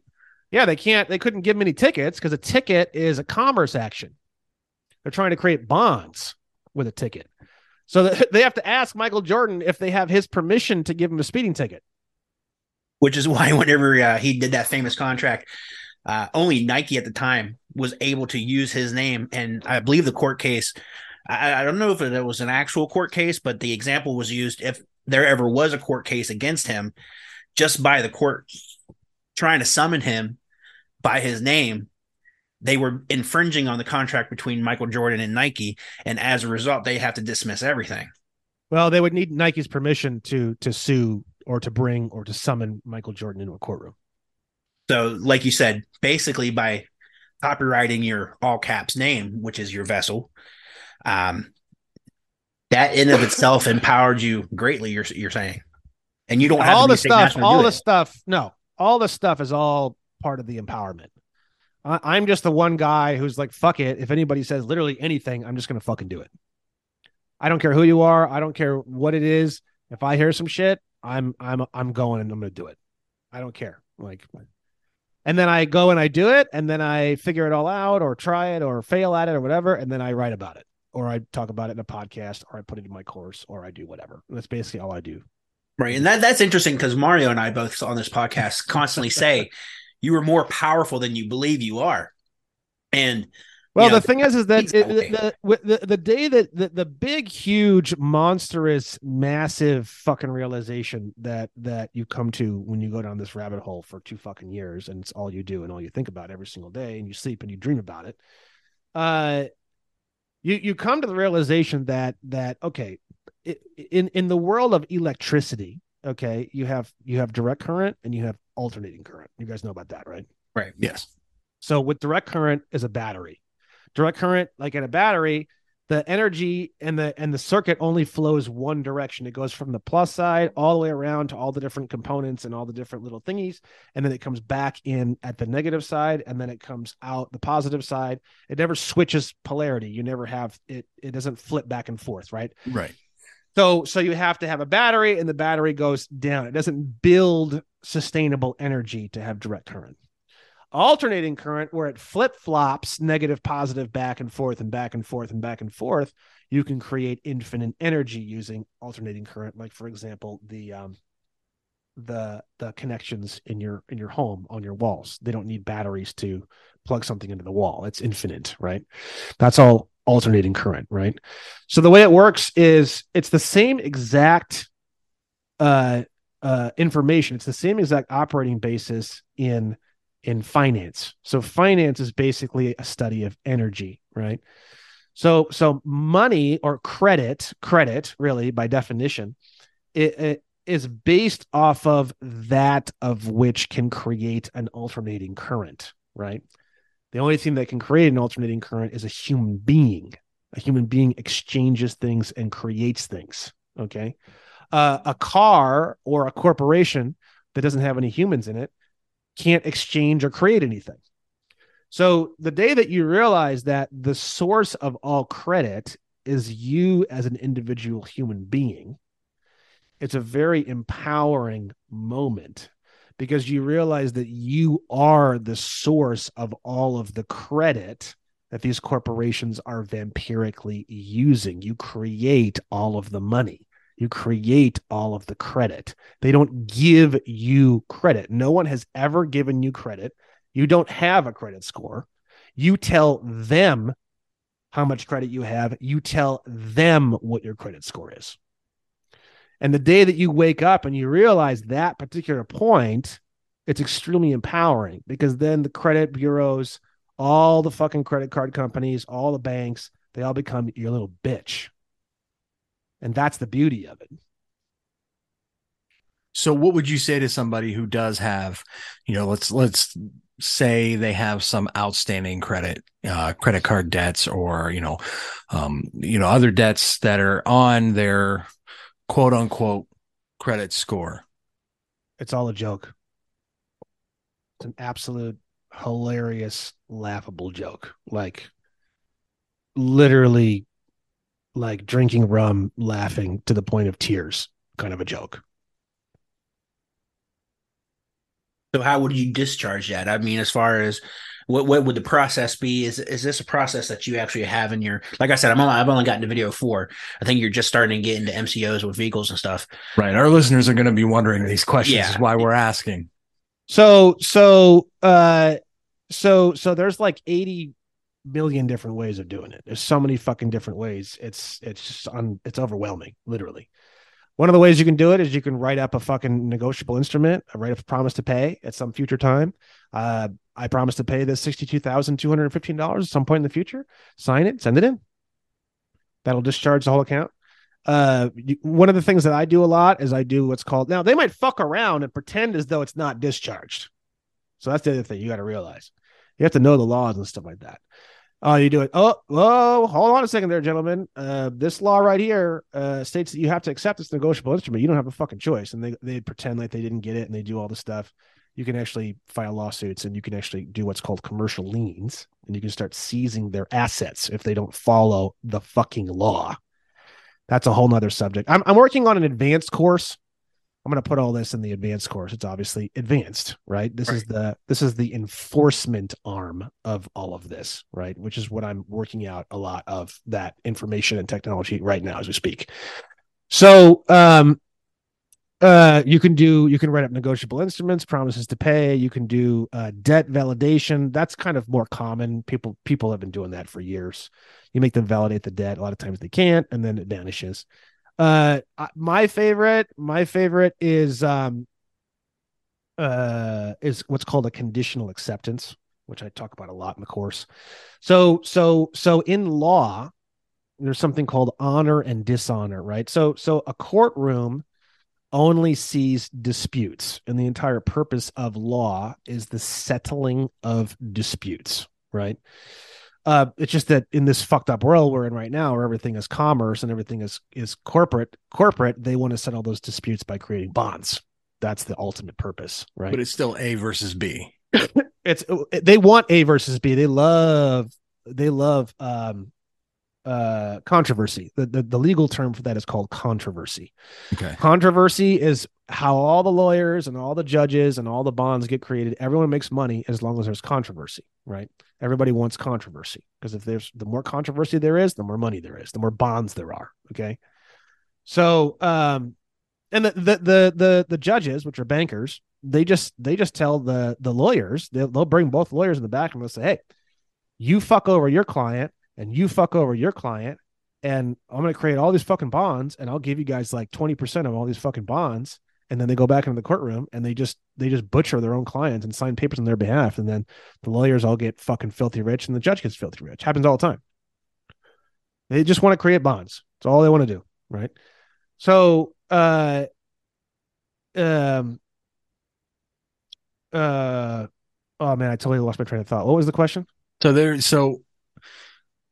So what's happening here is they're making money off of the people, right? They're creating these bonds. They're making the money off of people, and the people who have all this debt. I mean, you hear these stories of people all the time, and suicide cases. How many suicide cases are there simply because people think that they're in debt? They can't get out of this quote unquote debt, so they see no other way out, and all of a sudden they off themselves, and then all of a sudden, what happens to that debt? Yeah, so no one has any debt and no one has any money. Which is my point exactly. No one has a positive and no one has a negative. Basically, everyone's just pushing around IOUs. You don't have debt. Your debt doesn't exist, and then you also don't have any money either. You don't make any profit. Everyone. So that's the beauty of nonprofits. A lot of people are like, "Oh, nonprofit is a church or a charity." No, everything is a nonprofit. Every single business that exists, unless the Article 1, Section 10 of the Constitution states that no state shall make any money, basically, or try to do anything and call it money that's not silver and or gold coins. Specifically, the word coins. Okay. If you exchange or receive silver or gold coins, you are profiting. If you are exchanging or moving around Federal Reserve notes, promissory notes, or anything of the sort, or securities, there is no positive and there is no negative. It's a deferred contract. It's a futures contract. There is no, you don't owe them anything. You can just write them a promissory note that states that you'll pay them this money at some point in the future and send it to them, and the debt is gone. There is no debt. And there is no, you could have 850 trillion Federal Reserve notes in some bank account. That's not a positive. That's a zero. So everyone's at zero. Money. Everyone's at zero. It's monopoly money. They didn't give you anything because they gave you a note. So you give them nothing. Yep. So it's nothing for nothing. Everything is nothing for nothing in this whole world, basically. There's only a few countries left that actually have real currency. And ironically enough, the past 3 or 4 wars that we've had are all from these little weird little podunk fucking countries that have their own currency. So they're trying to wipe out the last of the few countries that actually have their own currency, because the countries that have their own currency actually move around positive money. It's real money. They actually pay for things. That you actually pay for anything. I'm sorry. You said something really important there, and I want to bring this to everybody's attention, and you can correct me if I'm wrong, but when I started getting into the weeds of this, I came to a realization, and that was this. The World Economic Forum, they have this whole idea in the future of you will own nothing and be happy. You already do. You already don't. That's exactly what I was going to say. We already do. We already are Yeah. renting our land. We're already renting our car. So a warranty deed or a guarantor deed or whatever the fuck it's called for your home. If you look at the actual deed for your home, there's many different types of deeds. A deed is not a deed. There are many different types of deeds. You have to look in a legal dictionary and clear up the words on your deed to find out what kind of deed you have. Chances are you have a shit deed. And that deed is basically a deed that says that you have an equitable interest in the property, but the property is actually owned by the county, which is why you pay property taxes. There's a way to get around all that. There's a guy named Ron Gibson. He has a book on what's called land patents, where you actually get a title history of the property that you live in. And you actually find the original land patent, which I believe, I don't know a whole lot about this. I believe the original land patents, a long, long time ago, they were actually originally signed by the president. What you do is you get that original land patent, and then you do something with it, or you notarize it, or you do something with it, and then you file it with the county recorder, and you do some stuff with it, and you move the land patent into present time with your name on it. When you do that, and you do it through the BLS or the BLM, the Bureau of Land Management, which is a corporate office that deals with property lines and meets and bounds and all that kind of thing. When you do a land patent, that is when you actually own your property. So up until the point the land patent is completed, you do not own your property. You have an equitable interest in the property, right? So you do the land patent. Now, what happens is once you complete the land patent, you could build a skyscraper with machine guns on it. Nothing they can do. And there's no, legally the land itself and whatever's on it becomes a separate country, basically.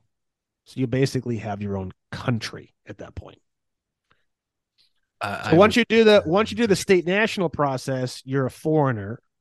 And then once you do the land patent process, now you have your own country, basically. So you're saying at this point, I could become my own country in my own area with my own set of rules or anything like that. Like if I wanted people, if I demanded people were nude when they walked on my fucking property, I could do that.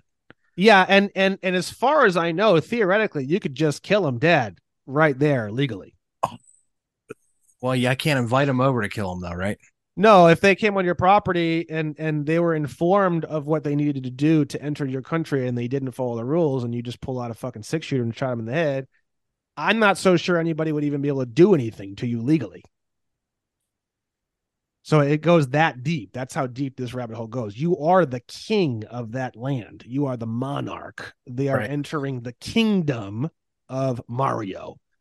And if the king shoots an intruder trespassing on the king's land, well, I'm not sure anybody can do anything about that. Right. Now, what I recommend, and I talk about it in my course, this is all just straight out of the law. I have not tested all of this. I have not done all this. There are some people who have. Everything that I talk about in this area specifically is all just theoretical. I know for a fact this is how it works. The killing someone on your property thing, that's a little bit theoretical. I don't really know how that would actually go in the real world.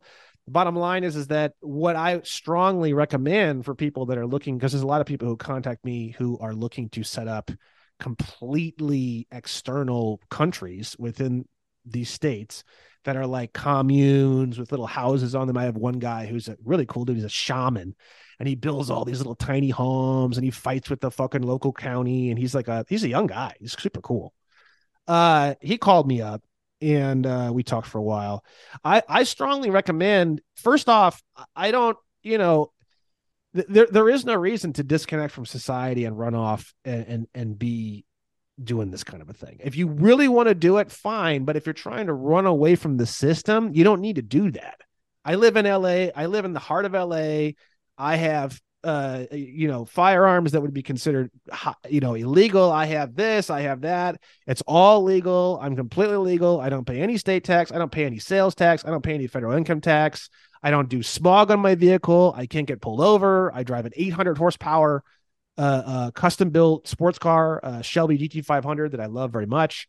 I do whatever the flying fuck I want. And there's nothing anybody can do about it. And I live right in the heart of Los Angeles. So, so you don't need to run off to the middle of fucking nowhere and live like a nomad and grow fucking blueberries. You can. I'm not saying you can't. What I'm saying is that the way that would work theoretically, okay, the way that would work theoretically is what I would strongly recommend is you are a diplomat of your own foreign country. Why you would want to create war with the surrounding areas doesn't make sense to me. I feel like if you're going to do all this, you should be going to the sheriff's office and saying, I am a foreigner of this little area. It's a land patent. So I'm separating it out. It's basically a different country. I know this sounds super fucking crazy, but I'm here just because I'd like to create more of a relationship with you. Do you need anything? He's doing fucking God knows what soup drives. A lot of sheriffs are pretty fucking cool. They have to be voted into office, so they can't be fucking retards. They can't run around doing stupid shit. Generally. So I think if you're going to do all that, first off, you should create a good relationship. You should have diplomatic connections with your local governments, the county. The county can't do shit. I don't know why you'd make them your enemy, though. I mean, you don't have to do that. They know they can't do shit. So you just say, hey, boys, come on. Let's go out, get a couple beers. Shut the coexist. You know what I mean? Let's coexist. You know what I mean? So that brings me to another question, though. Now, hold on. And then the other thing is that I would post the contract in front of the entry to the country or property. So it's like, hey, this zone is whatever. You could name it something, or you could just say, hey, look, this is crazy. It's going to blow your fucking mind. But this area is zoned legally as a separate country. You could even post like copies of the land patent out there that people can how they have the little advertising things where it has the little flap. You pull the little flap. It says take one, and it has a little flap, and you open it and you pull one of the flyers out. I would have something like that. And it would have the land patent on it, and it would have the contract, and it would say, hey, look, here's the deal. Police are not allowed on this property. No one's allowed on this property. If you come on this property, these are the rules. And if everybody's carrying firearms, you should put it on the contract. You need to know that if you come on this property, everybody's carrying guns. We know how to use them. And you don't need to be threatening. You just want to give the person an idea of what are they doing? What are they walking into? They shouldn't be, if someone has no clue that this is a separate property, they have no clue about anything, and they come onto your property, they don't get it. You know what I mean? And then something bad happens, I don't know how that would work out for you. But if you post the fucking contract in big, huge letters, and you have flyers, and it's like chill, and it's like not combative, and it's like, hey, look, here's the deal. I know this is super fucking weird, but this is actually what's going on here. And they still come on your property, and they still do some dumb shit. I feel like at that point, you'd be completely outside the law in terms of defending and doing whatever you feel necessary in that particular instance. But I feel like in order for it to be a moral and ethical and legal tight situation, I feel like you would need to have that transparency about what is the agreement of your body entering this owned kingdom. You know what I mean? Which always helps. Yeah. That's basically the main 2 points that I always tell these guys who call me to keep in mind. That makes perfect sense. I will ask you this, though. Have you ever come across a situation where maybe the corporation kind of, the corporation of the United States of British Columbia or whatever, they decide they want to push back to somebody who has become state nationalist, has their own, kind of like foreign country, like we were just talking about? Have they ever said, hey, you know what, we're going to declare war on you and good luck? No, not unless the people who are doing it are the ones who declare war first, which happens quite a lot. Okay. Very fucking stupid. Very, very fucking stupid. Because then they would be ousting themselves. They go off and they do this stuff, and then they start fighting with everybody. It's like, bro, like, Yeah, why? you're a foreign diplomat of your own little world. Why you're not Finally have freedom. you finally have freedom. True freedom comes from good relationships. I mean, hell, you could even say, it's like that. What's that movie? Schindler's List. Hmm. I mean, having great relationships with even the fucking Nazis, you're gonna have. They're just gonna wave you by and not fuck with you, and you're gonna have all the best dinners and all this kind of shit. And the other movie, what is it? Inglourious Bastards is another one that kind of shows a lot of how that works. You don't need to suck them off necessarily, but just having a good relationship with people is a type of freedom in itself. Very well said. I like that. Jeffro, did you have any questions for Brandon before we start wrapping this guy up? Great conversation here, and I couldn't be happier having this discussion with you. Jeffro, I mean, I got a million questions to be honest with you, but obviously you don't have time. No, I can go as long as you guys want. I don't have shit going on, so I clear my whole day pretty much for these shows. Oh, okay, great. Oh, well, shit. Here we go. Right. So, first off, I want to bring to everybody's attention. We see you, and I've seen you in other YouTube videos. Your background, you actually have a specific type of flag, and we talk about symbolism all the time here on the podcast. And the flag that you have behind you is. Do you want to go ahead and describe the type of flag that you got behind you there? The civil peace flag. So the normal American flag that you see everywhere is actually a wartime flag. And then in courtrooms and on police officer uniforms, you see the wartime flag with a gold fringe around it. That's a totally different flag than just the normal wartime flag. The wartime flag is just a flag that's used during war times. The gold fringe wartime flag is when you have a wartime, but a martial law wartime. That's what the gold fringe means.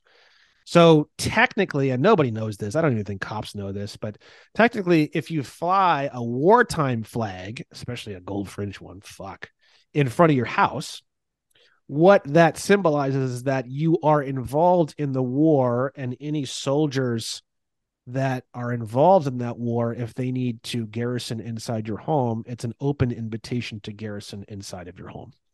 So technically in law, I don't even know if the courts even know this. If you're flying a wartime flag in front of your home, it's basically almost borderline like symbolism for approving a search warrant. Sort of. So a civil peace flag, which is where the stripes go up and down rather than from left to right, is basically the symbolism of a civil peace flag is I'm not involved in your war. I don't really want to have anything to do with the war. You boys will be boys. Do your thing. I'm not involved. Don't want to be involved. I'm not going to be involved. That's what it means. Right. So, and how my understanding of that, to add to that, would be, as you said, if you're flying the wartime flag outside of your home, is it true that technically police don't even need a warrant to enter your home because you're giving quarter?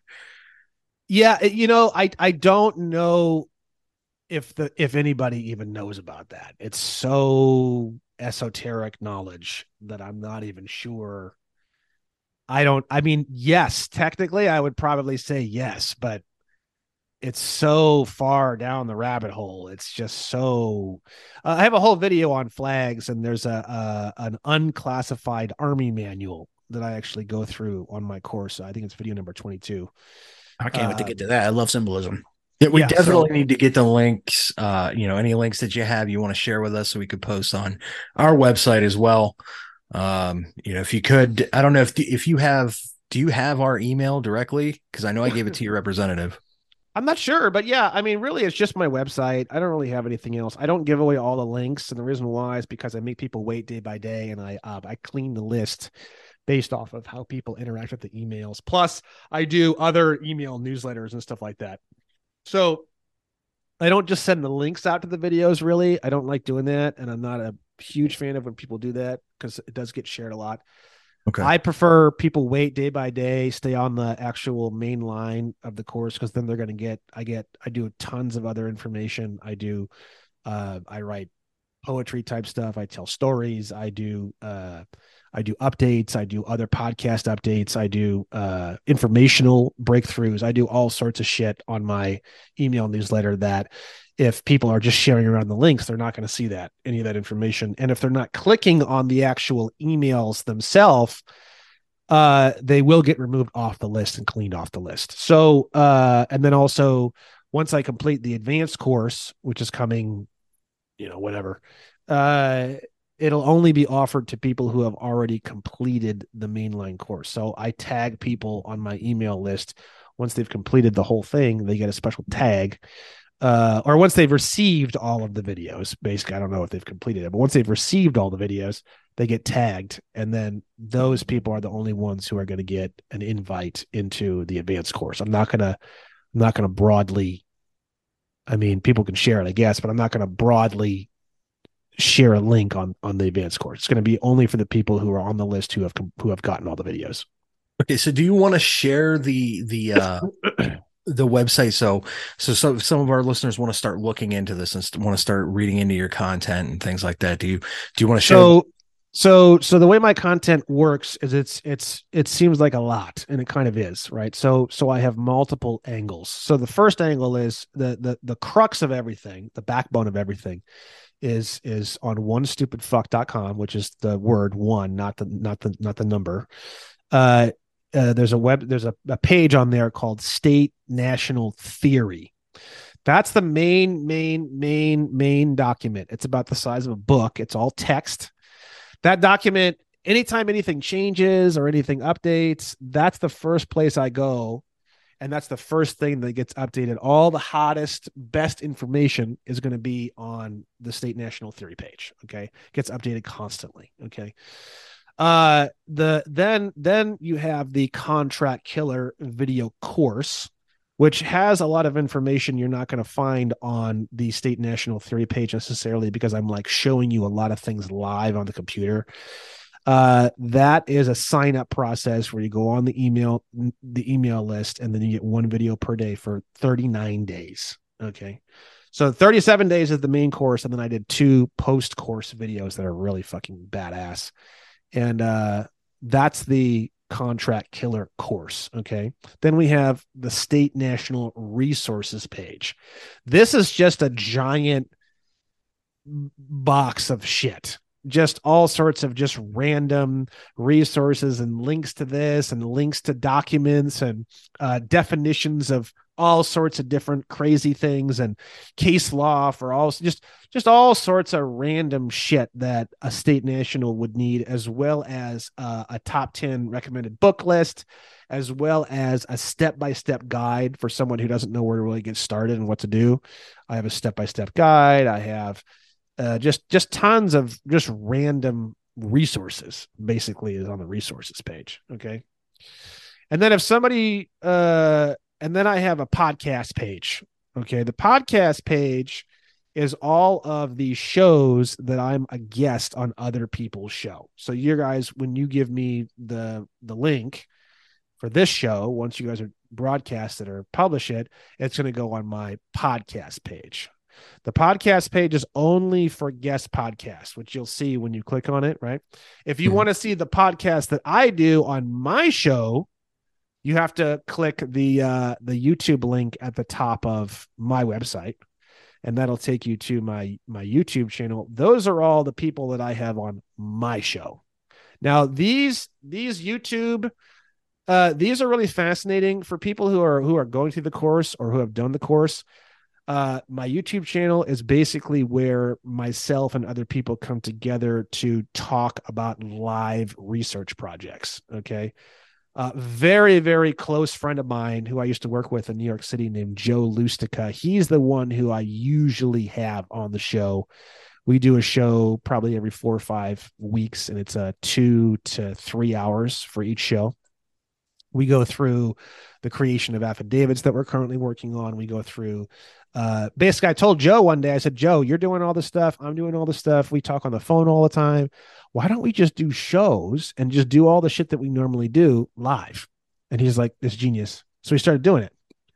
So, for people that are looking to see kind of like a lot of what we're doing, the deeper processes, the research projects, what we're thinking, how we're piecing it together, our actual thought processes, which I love, because the more we can develop deep thinking on all of this stuff, I mean, this whole system is going to go bye real fast, because you start off at sort of like a mechanical understanding. You fill out this form in this way and you send it in and you kind of get it, but what I'm trying to do with all this information and with the course and with the state national theory and the resources and the podcast is I'm trying to get everybody to be able to think very, very lucidly on all of this, manufacturing money from scratch, manufacturing affidavits from scratch. Okay.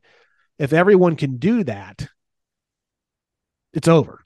It's game over. Literally. Like if a few thousand people can do that, it's fucking totally game over. We're going to take everything back. Okay. Now the biggest project that I'm working on right now by far, is basically, so the way law works. Okay. And this is all on my public notice pages. The public notice page is not necessarily for just random people to read. It's more like my public notice to everybody and all the corporations and all the government and everything, right? It's my public notice. But it's a much more advanced page that a lot of people don't take the time to read, because it's more like my communication to the world in terms of my contracts. So it's a pretty advanced page, right?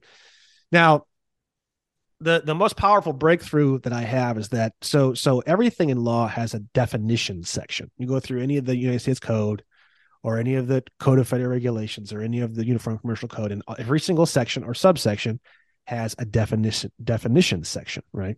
And everything's very defined, and definitions is basically the very, very first thing in all of law, even in motions, even in court cases and everything. The definitions is the beginning, right? Now, what people don't realize is that the reason why law is so complicated and psychotic is because anyone can define any word in any way. And if both parties agree to the contract, that word now means that thing. I can define a table and say the word table means a purple elephant that's 24 years old that lives in eastern Zimbabwe and sleeps 4 hours per night. And as long as the other person doesn't say, no, I don't want that definition, that's now what a table means. Okay. So what I'm working on is I'm working on a dictionary. I basically just finished the first version. It's on my state national, it's on my public notice page. I just scroll down. It starts off and it has the word novation in red letters. So the word novation means a change in a contract. So if you change anything in a contract, it's called a novation. If you change the definitions, that's a novation. So what I'm doing is I'm redefining all of the key words that are the entire skeletal structure of the entire corporate slave system. So I'm basically reprogramming the entire matrix. What's going to happen is that a person's going to take all of these special definitions that I created, they're going to turn it into an affidavit, and they're going to send that affidavit to all the 15 main departments of the government. The government has 30 days to respond and redefine every single individual word in the dictionary. If they fail to do so, the dictionary activates after 30 days. There's nothing they can do about it. As soon as the dictionary activates, it blows out the entire slave system and you are completely and utterly free. Even if you haven't filed any documentation, it doesn't make any difference. All your debts are obliterated. All your statuses are completely changed. There's absolutely nothing you can do. And you literally own the entire government in a gimp suit. Because the contract itself has been completely changed. You have completely changed the entire skeletal structure of the actual code, the actual like HTML code of the entire design of the entire system itself. So basically, what I'm understanding with this, when you say law, is as long as the definition is agreed upon and the other party acquiesces, it's basically whatever you want. Exactly. And Acquiescence is the key word. That's the key right. word. And I noticed that that's the function that they use whenever you agree to being a U.S. citizen. The second you acquiesce to checking that mark off on any form, you've given over your power to the corporation of the United States, and they can do whatever you want. Yeah, and then for your listeners, just so we don't go over their head, because that this can go over their head super fast. Acquiescence means to fail to say no, or to fail to correct an offer. So if they offer a definition of table, and that definition is a pink elephant in East Zimbabwe, and you don't say a goddamn thing, and you don't shake your head, and you don't say no, or you don't say, I'd rather it be a purple one, but I'm willing to work with that definition. If you say nothing, it's called acquiescence. Acquiescence is the same as consent in the law. Right. And the reason why I want to bring that up is because I think it's important with the social structures that we've had recently, whenever the medical industry or big pharma or the United States, the government, they've come out and said, no, a vaccination's definition isn't something that helps cure a disease, but it's actually a therapy. So they completely changed that definition and no one said anything. So they're like, okay, well, that's the new definition. It's a therapy, not a actual vaccination. They do that with everything. The ATF, because of these special triggers that were created from Graves, powered by Graves or something like that. There was this awesome company, fully automatic machine gun triggers. So the way that a machine gun was defined previously by the ATF, it had to do with the bolt structure, and it had to do with the little clickers on the side where you can do semi-auto, full auto, right? This little trigger got around that definition entirely because it has nothing to do with the bolt section of the firearm. It has to do with the trigger itself, and they have this proprietary thing that was this proprietary thing, and it was basically a way to build a completely legal machine gun. The ATF very, very rapidly changed the definition of what a machine gun is. So yes, this has always been their game. This is their game. Their game is when they're trying to do something, or they're getting fucked by somebody who's got them figured out, they change the definitions, and they change the definitions through acquiescence. So all I'm doing is I'm doing the exact same thing to them that they're doing to us. You're giving the middle finger to the establishment, and we love it. Yeah, exactly. So the beauty of a dictionary novation is that it's totally non-combative. It's just, hey, I'm redefining our contract, and here's a dictionary. And if you guys don't like these definitions, then as per the rules of an affidavit, you need to explicitly respond to each individual definition. And you need to tell me which definition that you're using, and you need to explicitly define each of these words as a rebuttal. Now, even if they rebut all of the words or some of the words, which they won't, you still have the choice to then rebut back. It doesn't mean that you now have to acquiesce. It's now basically what you're doing is it's now a negotiations are now currently occurring as regards to which definitions will be active involving all commerce transactions. That includes the police and the courts. And I also recognize that this line of thinking, now this might be going a little bit deep here, but I noticed on one of your videos, you also said something that I hadn't heard anybody else talk about. And that was, whenever we talk about law, it talks about the law in forms of being a man or a woman.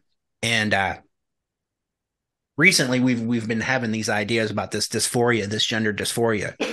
And I agree with you. I think some of it might have to do with confusing people under the guise of, hey, I'm not a man or a woman, I'm X or Z. And in doing so, they've kind of lost their power. And Yeah. we In don't. law, only men and women have any rights, right? So once you get back onto your state, you regain all of your human rights, right? As per the location of where you're at. But even if you're on the original California Republic and you're filed as a Californian, but you're not a man or a woman, doesn't matter. You're just a cardboard box that happens You're to be still a U.S. located. citizen if you're not a man or a woman. And You're not. You're not a U.S. citizen. You're right. not a U.S. citizen, but you're also not really a state national kind of sort of at that point either. You're sort of just this like thing, basically, with no rights. Yeah, you're basically kind of almost like stateless at that point. And that's why I think these definitions are so important. And for our listeners, it's kind of like this. As I was coming into this information, my mind was getting blown like at every corner. I'm thinking, holy crap, that's why this element is happening in society. And then all of a sudden I learned something new from you or Hauser, or many different subject or many different sources. And at every turn, I'm thinking, well, what seemed crazy before or didn't make sense now makes sense. Right. It gives gravitas to the stupid shit that they're doing. Right. Well, you'll be shocked because people always tell me the same thing, especially people who are new to all this. Oh, government will never do any of this. You're gonna get locked up. The truth is that A, you create your own relationships. I don't have a problem with the foreign world, the foreign corporation known as District of Columbia. I don't give a flying fuck, bro. I'm just as angry at fucking District of Columbia as I am at Saudi Arabia. I don't know. I don't give a fuck. They're way over there. They do whatever they do in their little 10-mile sandbox, whatever. I could fucking care less. I'm not at war. You also got to think too is that, there's a lot of different things. Like, for example, I've found a lot of different definitions and a lot of different things, right? Like, for example, foreign governments. Hold on one second. Foreign government. A foreign government by definition. So Title 18 is a section of the United States Code that gets into mainly like criminal penalties and law enforcement and that kind of thing, right? So Title 18, United States Code, subsection 11. In that, so on Google you would type in 18 space USC space 11 1 like that. It'll pop up. You go to Cornell University, and then that's the definition of foreign government. A foreign government, the term foreign government, as used in this title, except in some certain specific sections, this definition does not apply, but in general, this is the main one that applies, includes any government, faction, or body of insurgents within a country with which the United States is at peace, irrespective of recognition by the United States. So what that means is if you land patent an area and you have your own little country and you write a little letter and you send it into the Department of Defense and you say, hey, I just want to let you know we have this little country here and we're at peace and we just don't want there to be any unclear anything. We're not some weird building firearms and planning to blow up the city hall or something like that, right? Now, irregardless of them officially recognizing you, as long as you're at peace, because I'm actually a foreign diplomat of my own little world, and my apartment is essentially as per 18 United States Code 112. It's basically like a foreign diplomatic zone, essentially, in law, right? So I'm at peace, and I make it very clear that I'm at peace with the United States, which is defined as the District of Columbia. So they don't need to, by their own definition, they don't need to recognize you or recognize your peace as long as you're just simply at peace. You are defined as a foreign government. I am literally legally defined as a foreign government. You don't need a land patent to set up land in order to have a government. You are the government of your world wherever you are. You are a foreign diplomat of your government, your world, right? So my world doesn't really have a name. It just is what it is, and I'm a a foreign government, right? So in Title 18, Section 18 USC 112, this one is called protection of foreign officials, official guests, and internationally protected persons, right? And these are the different terms that are used to describe a state national. So a state national, as per their shit, they have all these different names for us. They have the word foreign government. They have the term foreign official. They have the term internationally protected person. They have the term international organization. They have the term national of the United States. That's the one that people know the most. And then they have a term official guest.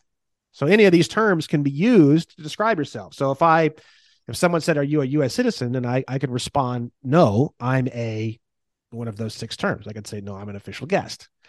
And they would be like, "Oh, you're some kind of royalty or something." Well, that's true. Technically, I am. And I'm protected as royalty under Title 18, Section 112. So the way it works is you're basically a foreign diplomatic royalty that has their own legal country, and you operate that legal country with your own rules and codes, and the rules and codes of the District of Columbia have nothing to do with that. So you could even write up a peace treaty and you can mail it into the Department of Defense. So you literally are the king of your own sovereign domain at that point. Once you become people laugh over this word sovereign. I don't use it a whole lot because it's just way too high on the scale for people to be able to understand. But at this point in the conversation, you're starting to see that the word sovereign means king or queen. And that's right. Essentially where you wind up eventually. But I don't care what anybody says. Paperwork does not make you a sovereign. It's the ability to be of value, the ability to create good relationships, the ability to communicate, the ability to help other people is far more important than carrying firearms, being a good shot, and having some stupid ass paperwork filed, in my opinion. Because paperwork and guns is only going to get you an inch. It's not going to take you to sovereign. Sovereign is it's an emotional attitude. It's a mentality. It's a behavior. It's a lifestyle. Right. So basically, not only if this is something that you want to attack, I guess great advice would be make sure you understand all this material, inside and out. But if you decide to take this, not only are you taking back your freedom, but you're also taking on the responsibility of being a king. And that means carrying yourself like a king and being responsible and creating good relationships and whatnot. Exactly. And that's why I do all this for free and I give it all away for free. And I'm definitely going to be making money with all this at some point in time. I mean, there's literally billions of dollars floating around in this space. I have a $500 billion contract that I'm trying to open up with the United States Treasury. I have $12 million that I'm trying to access my trust account with that I sent in. I've got an Amex Black card that I'm trying to get Amex to issue to me. I've got infinite money in every single direction. I just haven't had anything actually break yet. So I'm just pushing on all these different directions. But I also own a business and I also have a couple of side projects that I actually like work and exchange Federal Reserve notes. So, but I finance all of this myself. I have merch line and I have 2 books that I've written that I sell. But I mean, frankly, in total honesty, I don't really sell hardly any of that. It's pretty much just all out of pocket financed. It's kind of like what we're doing now with this podcast. I mean, everything we do here. One of the things we've always been adamant on and is not sponsorships. We never wanted to take on any type of sponsorship with the podcast because we didn't want people thinking that, once you get sponsorships or outside entities involved in what you're doing, then the idea of, well, they're not saying this because of this, sponsorship or that sponsorship. Oh yeah. Well, so that's why I haven't really taken on a lot of clients. That's why I kind of like keep to myself because I'm digging and I'm digging and I'm digging, and now I have this like giant excavator backhoe looking thing, and I'm just going down. I'm like, I see infinite money through the creation of currency, and then forcing other places to take it, or exchanging your creation of currency with the Federal Reserve notes. It's infinite money, literally. It's just infinite money. So I have like these different angles of infinite money I'm trying to crack. I'm like, fuck that. Why would I go and work and exchange Federal Reserve notes for labor when I have plenty of money on hand, and I literally am digging towards infinite money, like, and it's gonna crack at some point. That's where you're at right now. That's your situation. So I'm like, I'm just burrowing, man. I'm like a gopher. I'm going straight at infinite money. I'm doing a lot of other shit too, but I'm just thinking in my head, like, once I crack infinite money, then at that point, I don't have to do any other shit, and I can start to move into research full time. Well, if you're not in research full time right now, then I can't imagine what kind of research you'd come up with if you had all your time dedicated and to that's this. Something that we talk about consistently. You know, we love doing the podcast and everything, and looking into different things and getting into research as much as possible. But it's easy to be kept in the dark whenever, you know, obviously the institution that you're born into is designed to keep you in the dark. Yeah, it's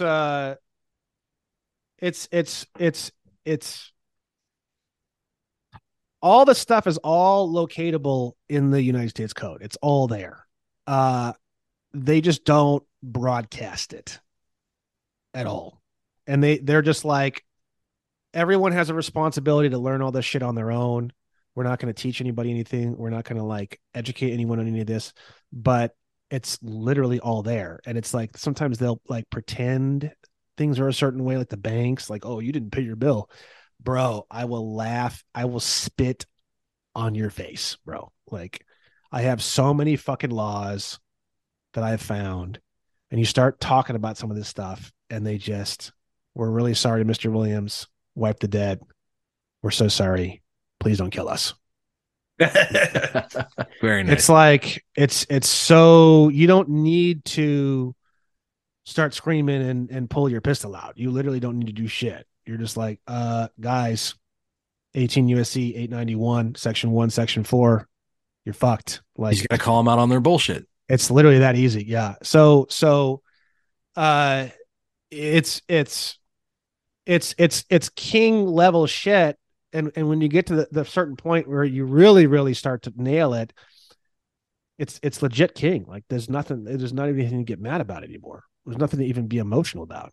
There's nothing to even, you don't even need to carry a firearm. There's nothing to defend. There's nothing to do. You don't need to do anything. Freedom. It's complete. You just stand there and you're just untouchable. You create money, you create the law, you create the definitions, you reprogram the game whenever you want. You have infinite money.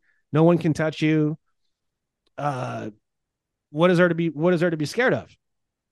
Can they kill you dead and show up and yeah, of course. I mean, there's nothing you can do about that. They could do that now. They could do that now. I mean, there's nothing that you could get bodyguards, yes, but I'll tell you right now, if they want you fucking dead, you're dead. I don't care if you have 16 bodyguards. You are a fucking dead man. So I don't even like, what are you going to do? You're not going to do shit. Right. The only way you can survive is to have good relations with your environment. That's it. No machine guns and missiles and bombs and fucking guard dogs are going to do that. Because, I mean, think about it. If you have 4 fucking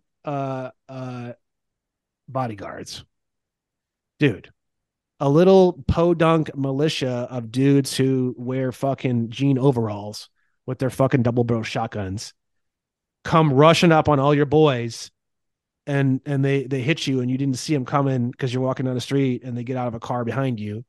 Doesn't matter. You have 4 fucking bodyguards. They got 8 dudes, 8 hicks with fucking shotguns. You're done. Like, it ain't that fucking hard to take someone out. Right. Well, I think Jeffro has one more question before we wrap this one up, Brandon. Yeah, I did have a friend who is a good friend of the podcast, and his fiance, she lives in Oklahoma, and we talked about this off air. Oh yeah, the Native American. I did want to ask this question. For those of our listeners who also carry, I believe they're called native cards, where they're half Native American or quarter Native American, do they have to do the same kind of thing to disassociate themselves with the tribal entities, like we would with the U.S. governments? No, I don't think so. I don't know a lot about this area, but basically, like a lot of the Indian tribes and stuff like that, they're already all state nationals. They know about all this shit. They're smart, man. They're very closed. They don't talk about it because they're so used to getting fucking raped and pillaged that they don't want to open their mouth. They think they're going to get fucking raided. From my experiences, anyways, I haven't had a lot of experiences with this. Chances are the tribe is probably, these people are very, very informed on a lot of this stuff. And chances are it's probably some kind of like private irrevocable trust type of situation where, I don't really know exactly how all that would work. I don't know, but Maybe just have her go down to her local representation, tribal representation, and sort of bring up, honestly, it's the so idea. funny because I would say if someone asked me, Brandon, where almost nobody literally on the whole fucking planet knows almost anything about any of this, even in the government, right? But like theoretically in my head, now that I think about it, actually like tribal representation type, I honestly wouldn't be surprised if they knew about some of this shit. They're probably like maybe one of the only people that I could even think of off the top of my head that if I heard somebody was like, oh, I went down to my tribal representative and they showed me how to do the passport and how to revoke my election to be a United States citizen and all this, I wouldn't be terribly surprised, actually. I'll be honest with you. There's a lot of tribal related law statute in the United States Code that weaves into and out of the state national stuff. I've seen it many times. So it's a close relative, if not literally in this zone. So she may have some.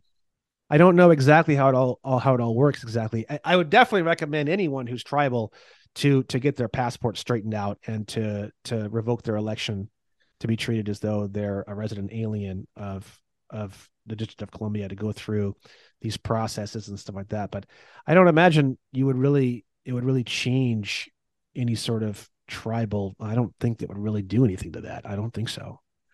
Okay, so it might actually benefit her if she's part of a quote unquote another nation, right? Under that idea. Well, that's the thing. I don't know exactly how all that shit's filed. It might even be a thing where she wouldn't file with her passport with state, Oklahoma Republic. She would actually file a passport as a representation of this tribe. Let's just say, Apache. I don't know shit. So let's just say Apache tribe. It might be a situation where it's like, no, there's like this zoned area that actually has a land patent, and it's an actual place called Apache Tribe Village, and she would get a passport under that actually. Mm-hmm. So she wouldn't even be in Oklahoma Republic. She would actually be in Apache Tribe territory. And that would actually be in the explanatory statement that would be attached to the passport application form that she would use to get a very special, unique type of passport that would pull her out of the jurisdiction of all the cops and all the bullshit. Interesting. Something to look into, definitely. Because I know a lot of from auxiliary experience with tribes and stuff like that. They're so like untrusting and they try to stay so insular. Maybe they don't know about a lot of this, because if they did know more about this, they would realize that if they did their passports properly, they could travel freely and they could go wherever they want, and no one would really fuck with them. So they wouldn't need to be so insular if they're worried about all the bullshit associated with how this society is run, which is pretty fucked up. If they did all this and sorted all this out and handled these contracts, they wouldn't have these issues. They would be able to freely go and do whatever the fuck they want, and they wouldn't be fucked with or accosted or taxed. Right. And that's the goal for all of us, right? I mean, I think that's the reason why we were so excited to have you on, was people coming to the realization that currently, if you hadn't known about any of this information, you're really underneath the thumb of authority, and we didn't even know it. And Slavery. this awakening of people saying, hey, wait a minute, there's a lot of shit going on, and I need to find a way out. And this is almost like a crescendo of a lot of the podcasts that Mario and I have done. It relates to a lot of the information. And I'm super excited to learn more about this information, because it is, for me personally, a lot of information. You give a lot of great information, and a lot of the other sources give a lot of great information, but it's overwhelming. And I want to make sure before I take that next step, I understand everything completely. Yeah, it's all very overwhelming. I took breaks. I mean, God, even this last, all through December and most of January, I really didn't do shit. I was just kind of chilling. I was going through a very intense holiday laziness period, and I just didn't even really read or do anything. I was doing some shows, but maybe like once a week I do a show, twice a week. But I go back and forth. I've gone back and forth many, many times where I'll be, because I get so obsessed and I go down so many rabbit holes, and then the rabbit holes start to kind of dry up, and by the end I'm just kind of like, fuck, man, I need like a week off. Kill me, So I do a week off, 2 weeks off, 3 weeks off. I even say, like, you'll see video number 5, video number 6, video number 5 in the free course is where things start to get hot and heavy, man. Number 5 is, you think the first few are heavy duty. 5 is like getting blasted with a fucking laser rifle. So 5 is a big jump up from the first 4, huge. So I even say in 5 and 6, if it's just blowing your skull apart, just chill for a little bit, It's hard to absorb all that information that quickly, because, like you said at the beginning of this podcast, it's a completely different way of thinking. Completely. Oh yeah. You're completely out of the financial zone. You're completely out of the legal zone. You're completely out of law enforcement. You don't have anything to do with your governments that you thought you had something to do with. You're out of those. You don't have all your contracts. You start reading contracts. You start reading lease agreements. You start crossing shit out, redefining words. They just accept it because they don't fucking understand what the flying fuck you're doing. You become, you call all the shots. You define everything, and everything. You are the king, man. You really are. Well, let me ask you this, Brandon. Do you have any questions for us before we sign off here? No. I mean, if you guys want to end off, that's cool. I'm willing to keep going, or we can end off, whatever you guys want to do. I'm fine. Oh man, I have a million questions, but I don't know if I tell you what, if it would be over. I would love to have you back, because I know that. Yeah, because I know our listeners, they're going to be intrigued by this. We're going to get hit with so many questions after this. So I'm thinking maybe after. You guys have any other primary things you think they might ask that we can hit up right now real quick before we end off? I know some friends of mine were asking, what's the difficulty of getting access to these forms? Are they something that they can print off the internet? So this is a great question. 96% of all of this is definitions and mindset. Seriously, I'm not kidding. All the paperwork and all the bullshit is like, it's like 4% of all of this, really. You focus on the definitions of the words, and you keep your nose in the Black's Law Dictionary. On my State National Theory page, at the very top of the page, I have the first 6 versions of Black's Law available for download in PDF format. You want to get, my favorite is the 4th edition. And Black's Law is a dictionary of legal terms, correct? Yeah. Now it's a little bit more than that. And a lot of people don't take the time to fully clarify this. So, and actually it's funny. Someone just messaged me that the Black's Law 1st edition ends at letter O, and I'm looking at it now, and it looks like that's true. I may have to find another version of the 1st edition and repost this. It looks like it's just the first half of the 1st edition. Anyways, the 1st edition I don't even really use. I like the 4th, and Christopher Hauser's favorite is also the 4th. if you want to keep it simple, I recommend you just download the fourth and put it on your phone, put it on your everything. You want every goddamn thing. You don't even want to go to take a shit without having that thing somewhere to hand. Okay. I have it on the front page of my phone right there. I can hit it and it pulls up on my phone. It's on all my devices, on my computer over here, on my laptop, all on my desktop, everywhere. Fourth edition is now what Black's Law is. It's a little bit more than just a dictionary. It's a dictionary of the definitions of words, and the definitions of the words come from a court case. So these people stand around and they're talking about what citizen means, or what machine gun means, or what this means, or what that means. God knows, weeks or days. And then at the end, they say, look, we've talked about what machine gun means for like 6 days. And we finally figured out this is for sure what the definition of machine gun is. That final word of what that term or word means, that now goes into this dictionary. So it's these are all definitions that come out of the legal system. And what's cool about it is that all the definitions that come before 1871 all come from the original non-incorporated government of the United States of America. Real shit, real law, right?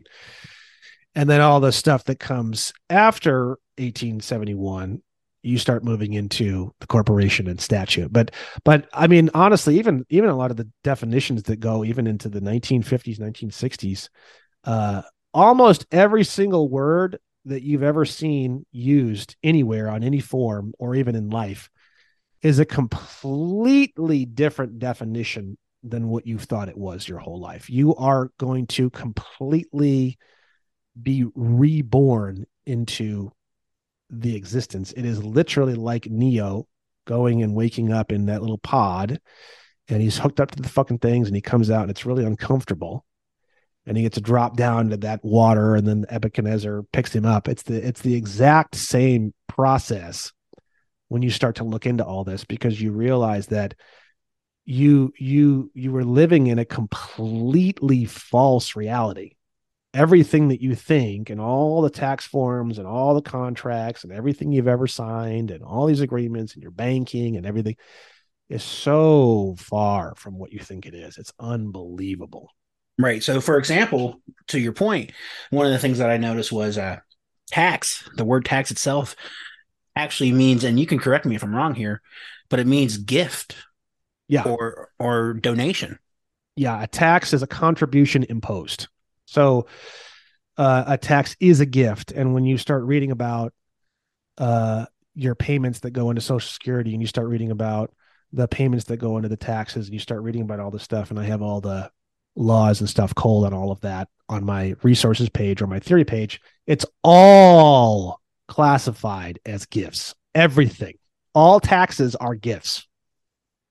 And whenever I first heard that, that kind of really blew my mind. Another one was apply, right? Apply is to beg for it, or to, like, any application. Any of us here in the real world that doesn't know this information, anytime you fill out an application, you're begging for a service. Yeah, you're saying, when you apply for something, you're saying, I don't have, like, when you apply for a driver's license, what you're saying in that contract or in that communication is, you're saying, I am not an American. I don't have the right to travel. So can you please give me a license to travel, because I don't have, you're waiving your rights. You're basically waiving being an American when you get a driver's license. Right. And that goes into the whole idea of, we don't actually own anything. We're actually renting everything when we get into vehicles or automobiles. If you don't have the MCO, the I believe that stands for Manufacturing Certificate of Origin. Manufacturers. It's the manufacturer. So the MCO is the birth certificate of the vehicle. It looks like a birth certificate. It's on bond paper. You can look them up on the internet. Just type in manufacturer's certificate of origin or manufacturer's statement of origin. You can type in either one of those. and go to Google and look up images, and they're pretty small. I think they're probably like the size of like a small piece of paper, and they're on bond paper, and they have it's the birth certificate of the vehicle. It has the weight, the date it was produced, the VIN number, and various information from the manufacturer. And then when you go to the dealer, when you buy the vehicle and the dealer says to you, would you like to spend $215 for license and registration? And you say yes. What happens legally in that moment is the dealership sends the MCO to the state. The state keeps the MCO, now owns the vehicle. So you just gifted your vehicle to the state. You just gave the whole thing to them entirely for free after paying it off entirely for right there live. And then they issue a certificate of title. And the legal definition of the word certificate means evidence that something exists someplace else. Right. And so a certificate of title is a piece of paper, like a pink slip. It's a piece of paper that shows that there's a title somewhere else. Right. And since they own the vehicle and all your rights, because you sign them over as a U.S. citizen, this is why they can tell you how fast to drive. This is why they can tell you, you need so there's two areas of jurisdiction. Area number one is person jurisdiction.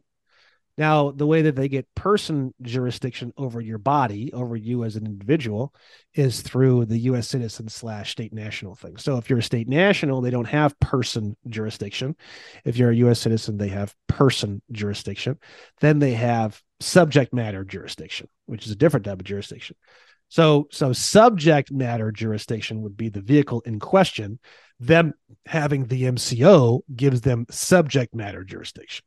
So if I'm driving a vehicle, they can have subject matter jurisdiction. They could do something with the vehicle, but they just can't do anything with me. Okay. So to truly drive free, you have to break person jurisdiction, and you also have to break subject matter jurisdiction. So if you have your passport and you're a state national and you have your MCO, you are completely fucking untouchable.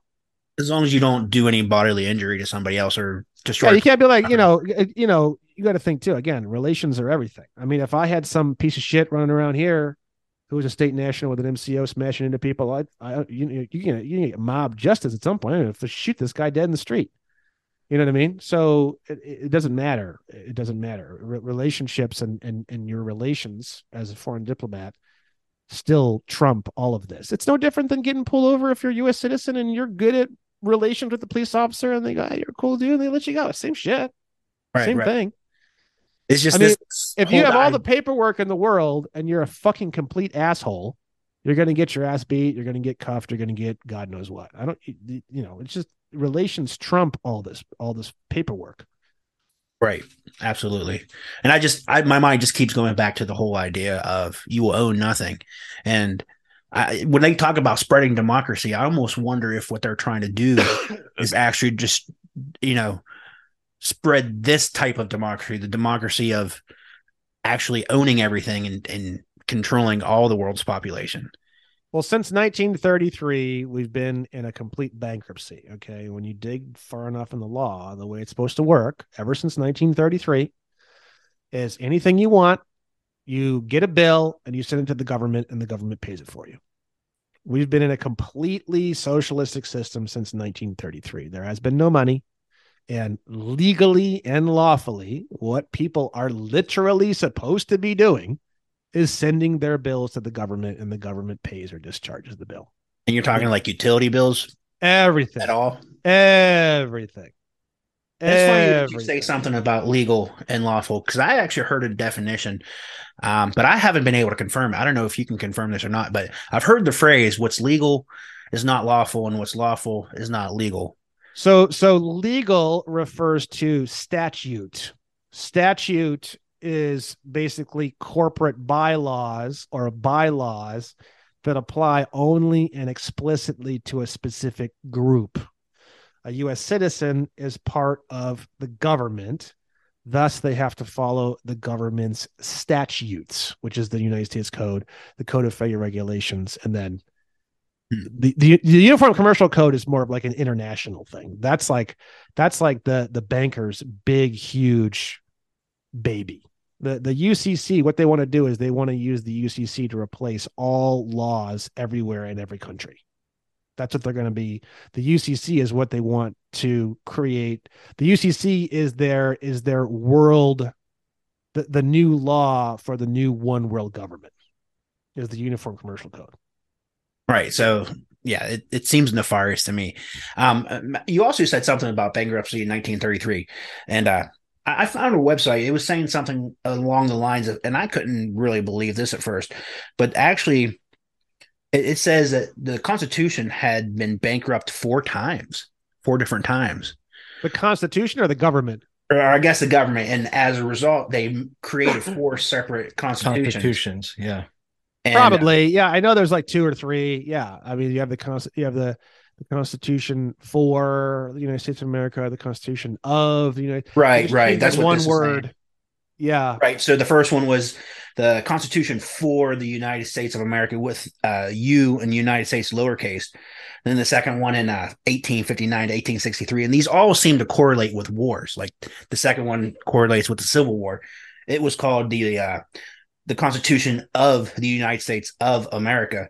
And then the one that's when they incorporated. That's the incorporated one. That one, right? And then in 1933, there's one that's called the Constitution of the United States, and then there was a final one in 1999 to 2003, which is interesting because we've obviously have talked about September 11th and the trillions of dollars that was missing prior to. Right. And this one was called, when they refiled, it was a filed Chapter 11 bankruptcy. They created this constitution called the United States Constitution, period. Yeah. So, yeah, and United States means the corporation. Right, exactly. To Brandon's point, and even when that corporation, goes quote unquote bankrupt, they just reinvent it. To his point, nothing exists. Yeah, they just melt it all down and bankrupt it and just open up another corporation. And yeah, I mean, United States might have been the second incorporated element, and District of Columbia was the first one. And then the second one was probably United States, and then maybe the third one was Washington D.C. because there's like 3 or 4 ways that they name it. So those names might have come from each of these bankers. I don't know.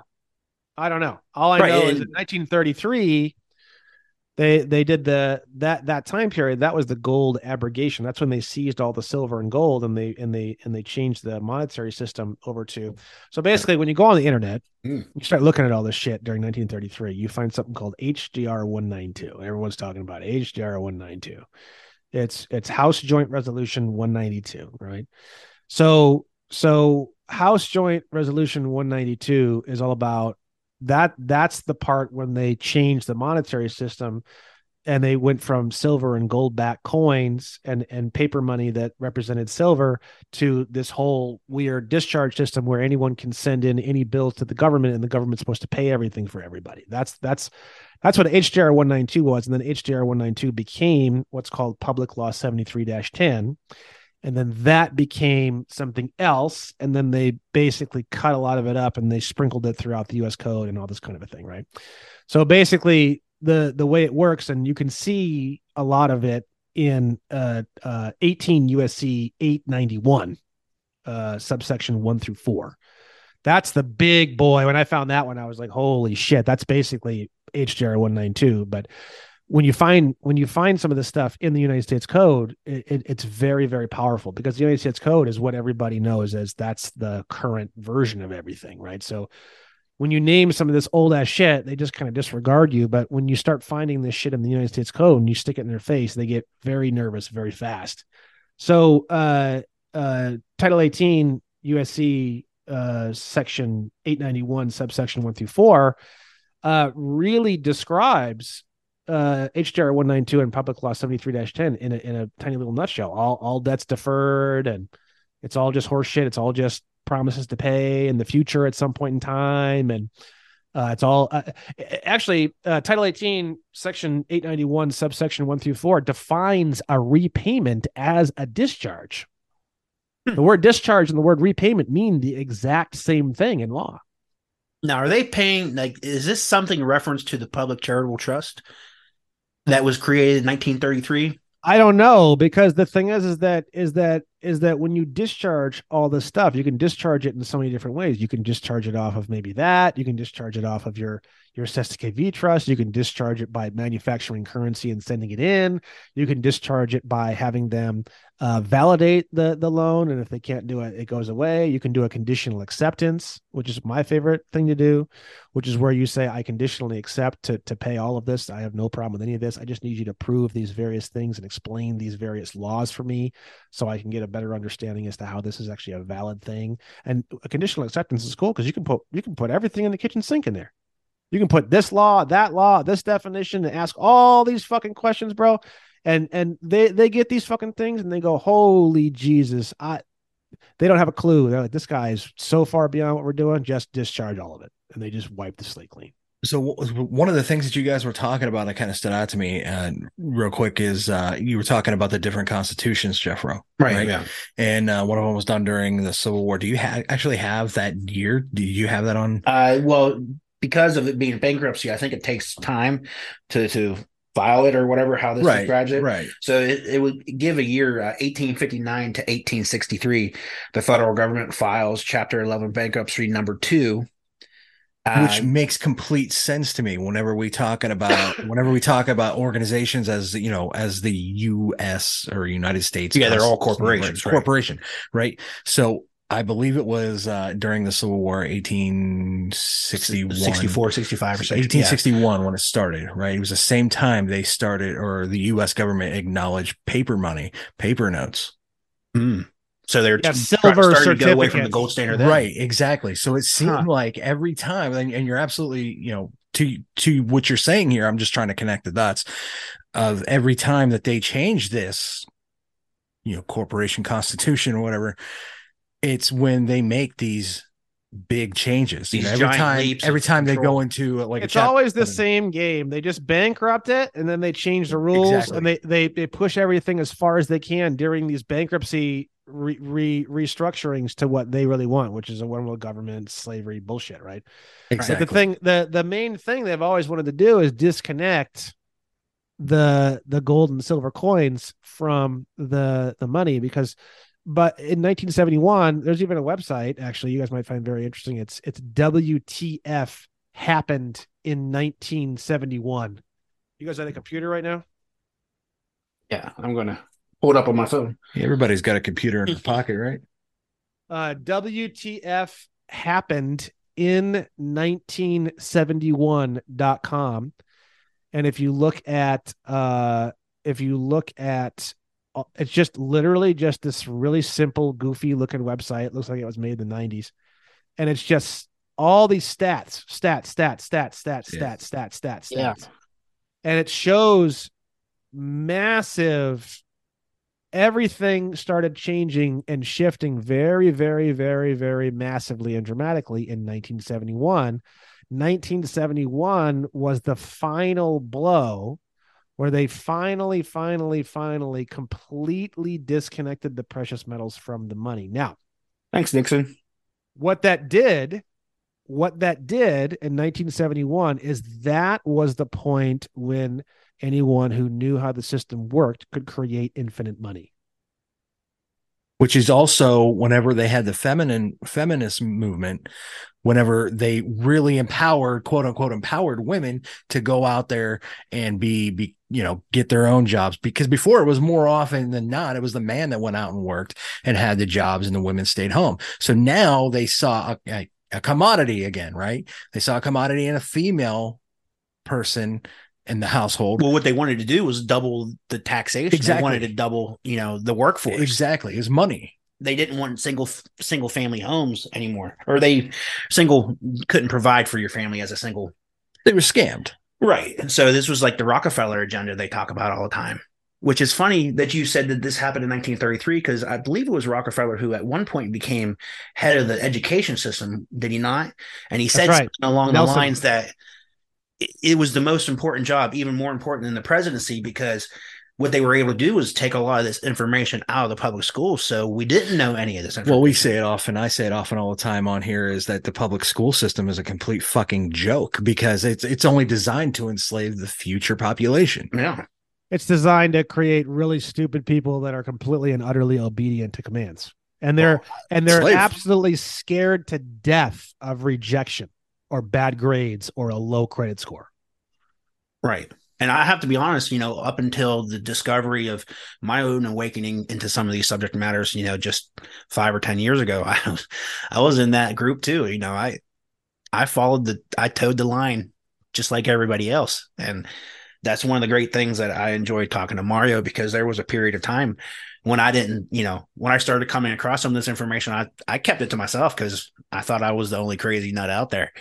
And, going through this journey of finding this new information with people like you, Brandon, it's fascinating that, truthfully speaking, you thought I was a nut when I started coming to you with some of my theories and some of the ideas that I said, no, wait a minute, none of this shit makes sense whatsoever. You got to, maybe think outside of the box that you were put into.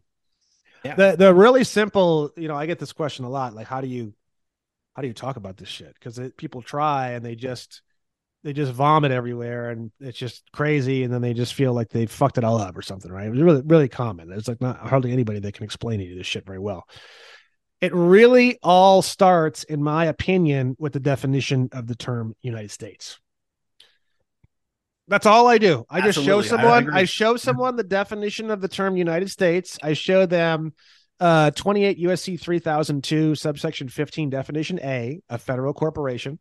And I show them UCC 9-307 subsection H, which is location of the United States. The United States is located in the District of Columbia. I show them those two things, and I shut the fuck up, and I just look at them. And if they look at me like, what the fuck, holy Jesus, usually you can crack them open. That's how easy it is, right? If they see that and they're like, whoa, and they just start making lots of excuses and shit, which is what a lot of people do. It's like a defense mechanism. They start just vomiting all these insane excuses for why it's worded that way. It's so funny. Everyone has some different thing. Some people are like, UCC 9-307H. They're talking about the United States government. I was like, no, read it again. It doesn't say anything about the government. It says United States is located in the District of Columbia. There's no way to mince that. And I'll just call them out right in their face. I'll say, you are emotionally defending yourself, and you are altering what the text says here because you are absolutely terrified. And sometimes you can crack someone by doing that. You can't make them wrong. You just say it as a matter of fact. It's just extremely matter of fact, right? And if you can crack them, that's usually how I crack people. If you can't crack them, I don't bother wasting my time. Right. Yeah, because they're not ready to receive the information. I just put them on the chopping block. I take one or two swings. If they don't crack, I just walk away. You can't help somebody who finds bliss in ignorance. And a lot of times, you can plant that seed. Right, exactly. That seed, like Nancy Kramer. She planted that seed in me 2 years in advance. Yeah, but you took it upon yourself to allow the light to shine onto it also. Well, yeah, 2 years later. I mean, but it still happened.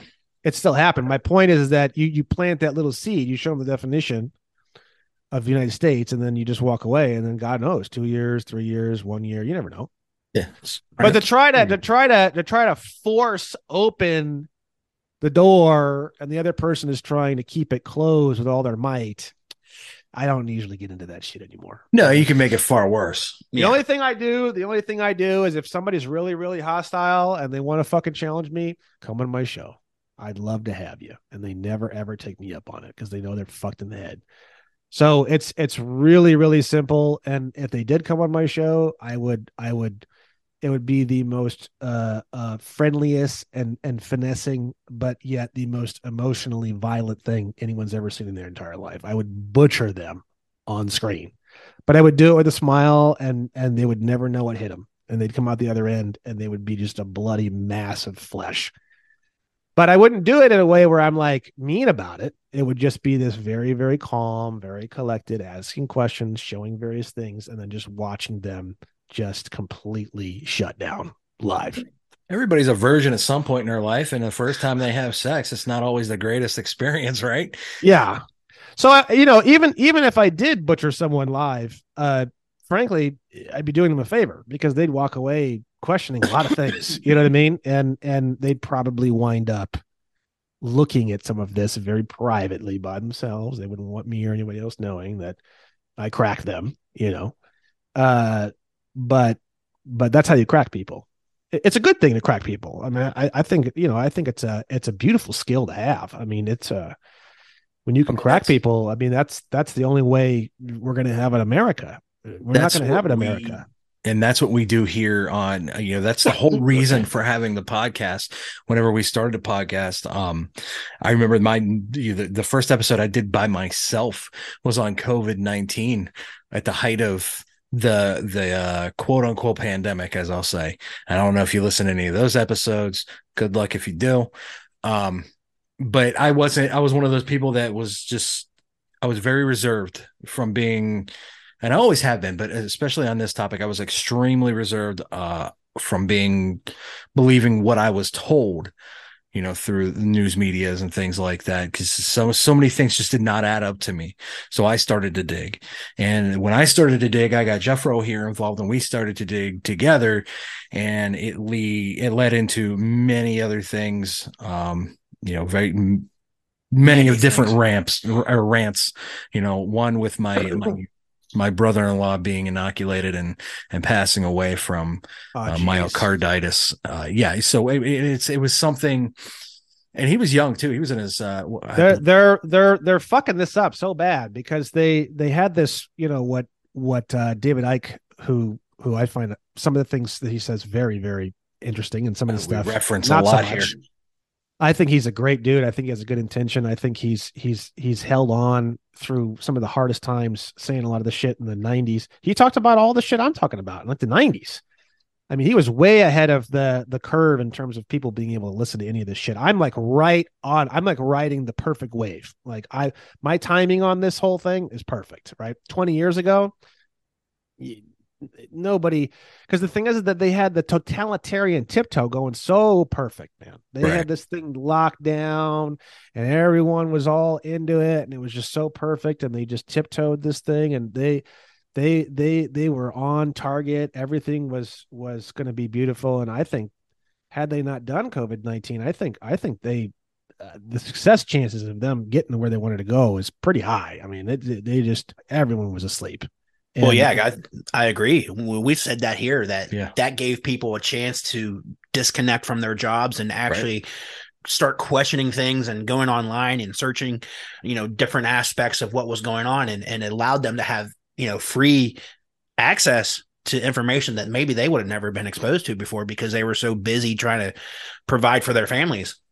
Yeah, and plus the COVID thing, and then at first it was like, oh no, like people under this certain age are not going to have vaccines, and then they inched that lower and lower and lower. But they did all this so fast. They pushed the gas pedal down all the way to the floor as hard as they could, as fast as they could on everything.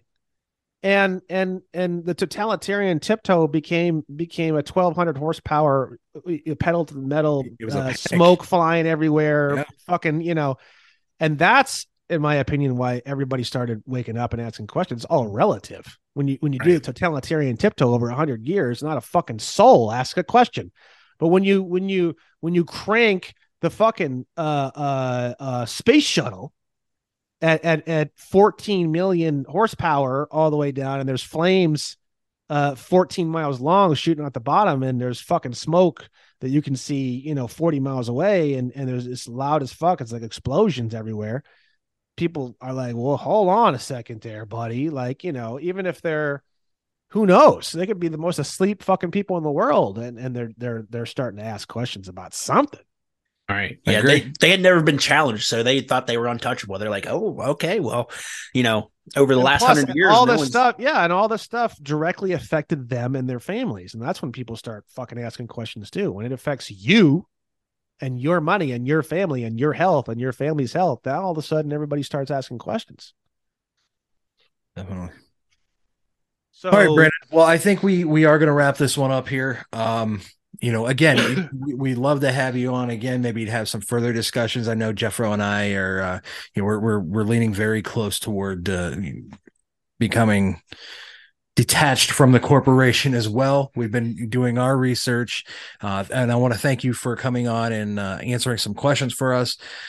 I'm sure a lot of our listeners at some point are going to have more questions as well. And Jeffro. Yeah. Like I said, this was so crazy that this came about the way it did. And I personally want to thank you because you've been able to make things digestible. And I hope you'd be willing to come back at a future date, because once people start diving into this material, we have a really good following on one of the Discords that we have, and they have questions that I couldn't even think of right now. So, I mean, later on, months later from now, I'm sure we can have a much more in-depth conversation where we're not kind of tiptoeing around. There's always going to be more questions. Well, I'm gonna just tell all your peeps, and you can tell all your peeps, and you're gonna see as you go through the course. The course is fucking huge, and it starts off at the very top, because the top is actually where it's the most simple, and then I go down into more of the complex stuff that's actually less important, right? But like the trust law and all the stuff that you've already seen in the first few videos. The course is designed to take someone who doesn't know literally a fucking thing about anything. They could be wearing a mask, getting jabs, paying taxes. They could start my course. By the end, they're going to be painting their face like fucking Arnold Schwarzenegger and building their first fucking AR-15. Okay. So the whole point of the course is it's long as fuck. Yes, it's 39 days.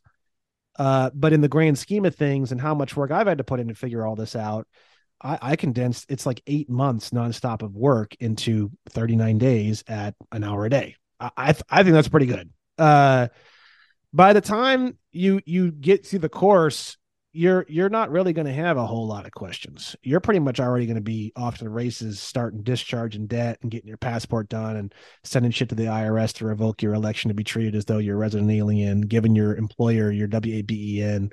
You're not going to be paying any fucking taxes. You're not going to be paying any fucking sales tax. Like, one for one, pretty much everyone who does the course and finishes it, they're like fucking rushing these agencies, bro. It's awesome. So, the questions, I say I would prefer just hit the course, actually, now that I think about it. And by the end, because I'll tell you what, the people who finish the course, they have some really, really interesting questions, and it like blows my mind, the kind of questions they ask. And it like really takes me to the next level at that point, because they have really intelligent, wild, interesting questions that just make me think a lot and stuff. But on the lower levels, it's all the same bullshit questions, really. Not bullshit questions, but it's all the same stuff. And it's all, by the end of the course, you're like on the 80th floor of the skyscraper, and you just come out like guns blazing. It's pretty cool. So, and then I'm going to have the advanced course. That's going to be like totally fucking insane. That's going to be like the whole goddamn system is just your little bitch, literally. So I don't mind answering a lot of questions, but I see a lot of things like Christopher Hauser and stuff like that. They do a lot of these Q&A sessions, and it just falls into this like horrific oblivion of these like super low level, really stupid questions that it just destroys everything. It's totally destroyed Chris Hauser's entire platform by doing those stupid Q&As. Like beating a dead horse, so to speak. Yeah. Awful. They're awful. And he even said it. He's like, this is awful. This is totally fucked. Like, I don't even know what happened. Like, yeah, some of his videos, he talks about how people were just calling his house and showing up and doing some crazy shit. And I'm thinking, yeah, this can get off the rails real fast. Everybody wants free shit, and they don't want to fucking read anything, and they want you to hold their dick and jerk them off and finger their asshole. So, well, act like the kings we are, right? Yeah, and the thing is that that's kind of the whole point. Like, I don't just teach you how to not pay taxes. I teach you like 18 different angles of exactly how this all works. And by the end, like, I don't need to tell you shit. You've already got it all figured out. So I teach you how to fill out some of the forms and stuff because you kind of need to do that. But it's just so many different things and so many different angles and so many different this. And I'm trying to develop a true emotional, mental standing as a sovereign in the people who do the course, because that's the only way we're going to solve the issues that we are faced with in this country as well as the other countries. So if there was a way to just get people fed into the course, that'd be great. Just so that way there's full transparency on anyone listening to this. I don't charge anything. I don't ask for anything. I don't care if you pay me. I could give a fuck less. If you want to contribute, you can share the course. I don't even have any advertising anywhere in the course. I will not place advertising in the course. I could care the fuck less, honestly. So yeah, by the end, you're gonna be fired up, and then what's cool is by the end we have all these different little groups and stuff popping up, and all these different things that are happening, and I learn on the back end because people bring me all this crazy ass shit, and I'm like, holy fuck, this is awesome. We have a whole group that's trying to figure out how to discharge mortgages. But it's cool because these groups, these little subgroups, all these little subgroups that are popping up, they're in communication with me, and they come to me with like big problems and stuff. They have it, but man, they are like cracking this shit. Not like cracking it in a way where they can just like sew up the little loophole, which I've found a few of those. No, like these fucking groups are permanently cracking this shit. Like it's done. Like in the next probably 4 months, we're going to have it so far down the rabbit hole cracked that every goddamn mortgage in this whole country is going to be gone. Sounds like a beautiful world. Yeah. So right. It's big. It's really, really big. And it's really exciting. And with all the people learning about how voting doesn't mean shit and how everything's fucked and what am I going to do about it and how am I going to protect my family? I mean, that's why everyone's moving into this. Right. Well, thank you very much for your time, man. I definitely appreciate thank you for your time and sharing with everyone, your course and everything. For all of our listeners, definitely if you get through this podcast, you want to check it out, go check out his course. He said, again, it's free, right, Brandon? It's completely free. Totally free. The only reason why I even ask your fucking name when you sign up is because I have it to where to combat spam filters, I have it put your name in the emails and stuff like that to try to help get the emails to your actual inbox rather than into your spam box. That's it. I don't even really care beyond that. So a lot of the emails do go into spam though, because it's like hundreds of thousands of emails getting sent all the time, like every month. So check your spam, check your junk folders and stuff if you sign up, if you don't see the emails within a few hours. And then each day it automatically sends you the next day's video at the same time. So if you signed up at 6:02 p.m., the next day at 6:02, 6:03 p.m., it'll send you the next video and so on. Fair enough. And Brandon, our email is conspiracymachinepodcast@gmail. Conspiracy Machine Podcast at Gmail. Okay, good. All lowercase, all one word, just conspiracy machine podcast @gmail.com. And as soon as I get this up on what we have is different platforms to listen to our podcast. We have our own website, Spotify, Pandora, Apple's, the Apple, Stitcher, Dozer, everything. We're everywhere. But yeah, definitely, I'll get you some of those, just so that I have your email. Send me, maybe send me something, and I'll just email you back with all those links to this podcast with you on it, and you could share it if you like, or do whatever the hell you want. You're your own king. Right. So yeah, I have about 12,000 people on my email list. I clean the fuck out of that thing all the time too. So it's like a really solid 12,000. I will blast this out to everybody, and then I have a really, really active social media stuff. So I'll definitely be sharing this, and then I'll put it on my podcast page on my website as well. Well, we thank you very much. We'll be Thank you doing very the much. same as well. So until then, Jeff Rowe, Until then, Mario. that's our sign off, Brandon. As we say until then. I love it. All righty. Well, until then. Until then.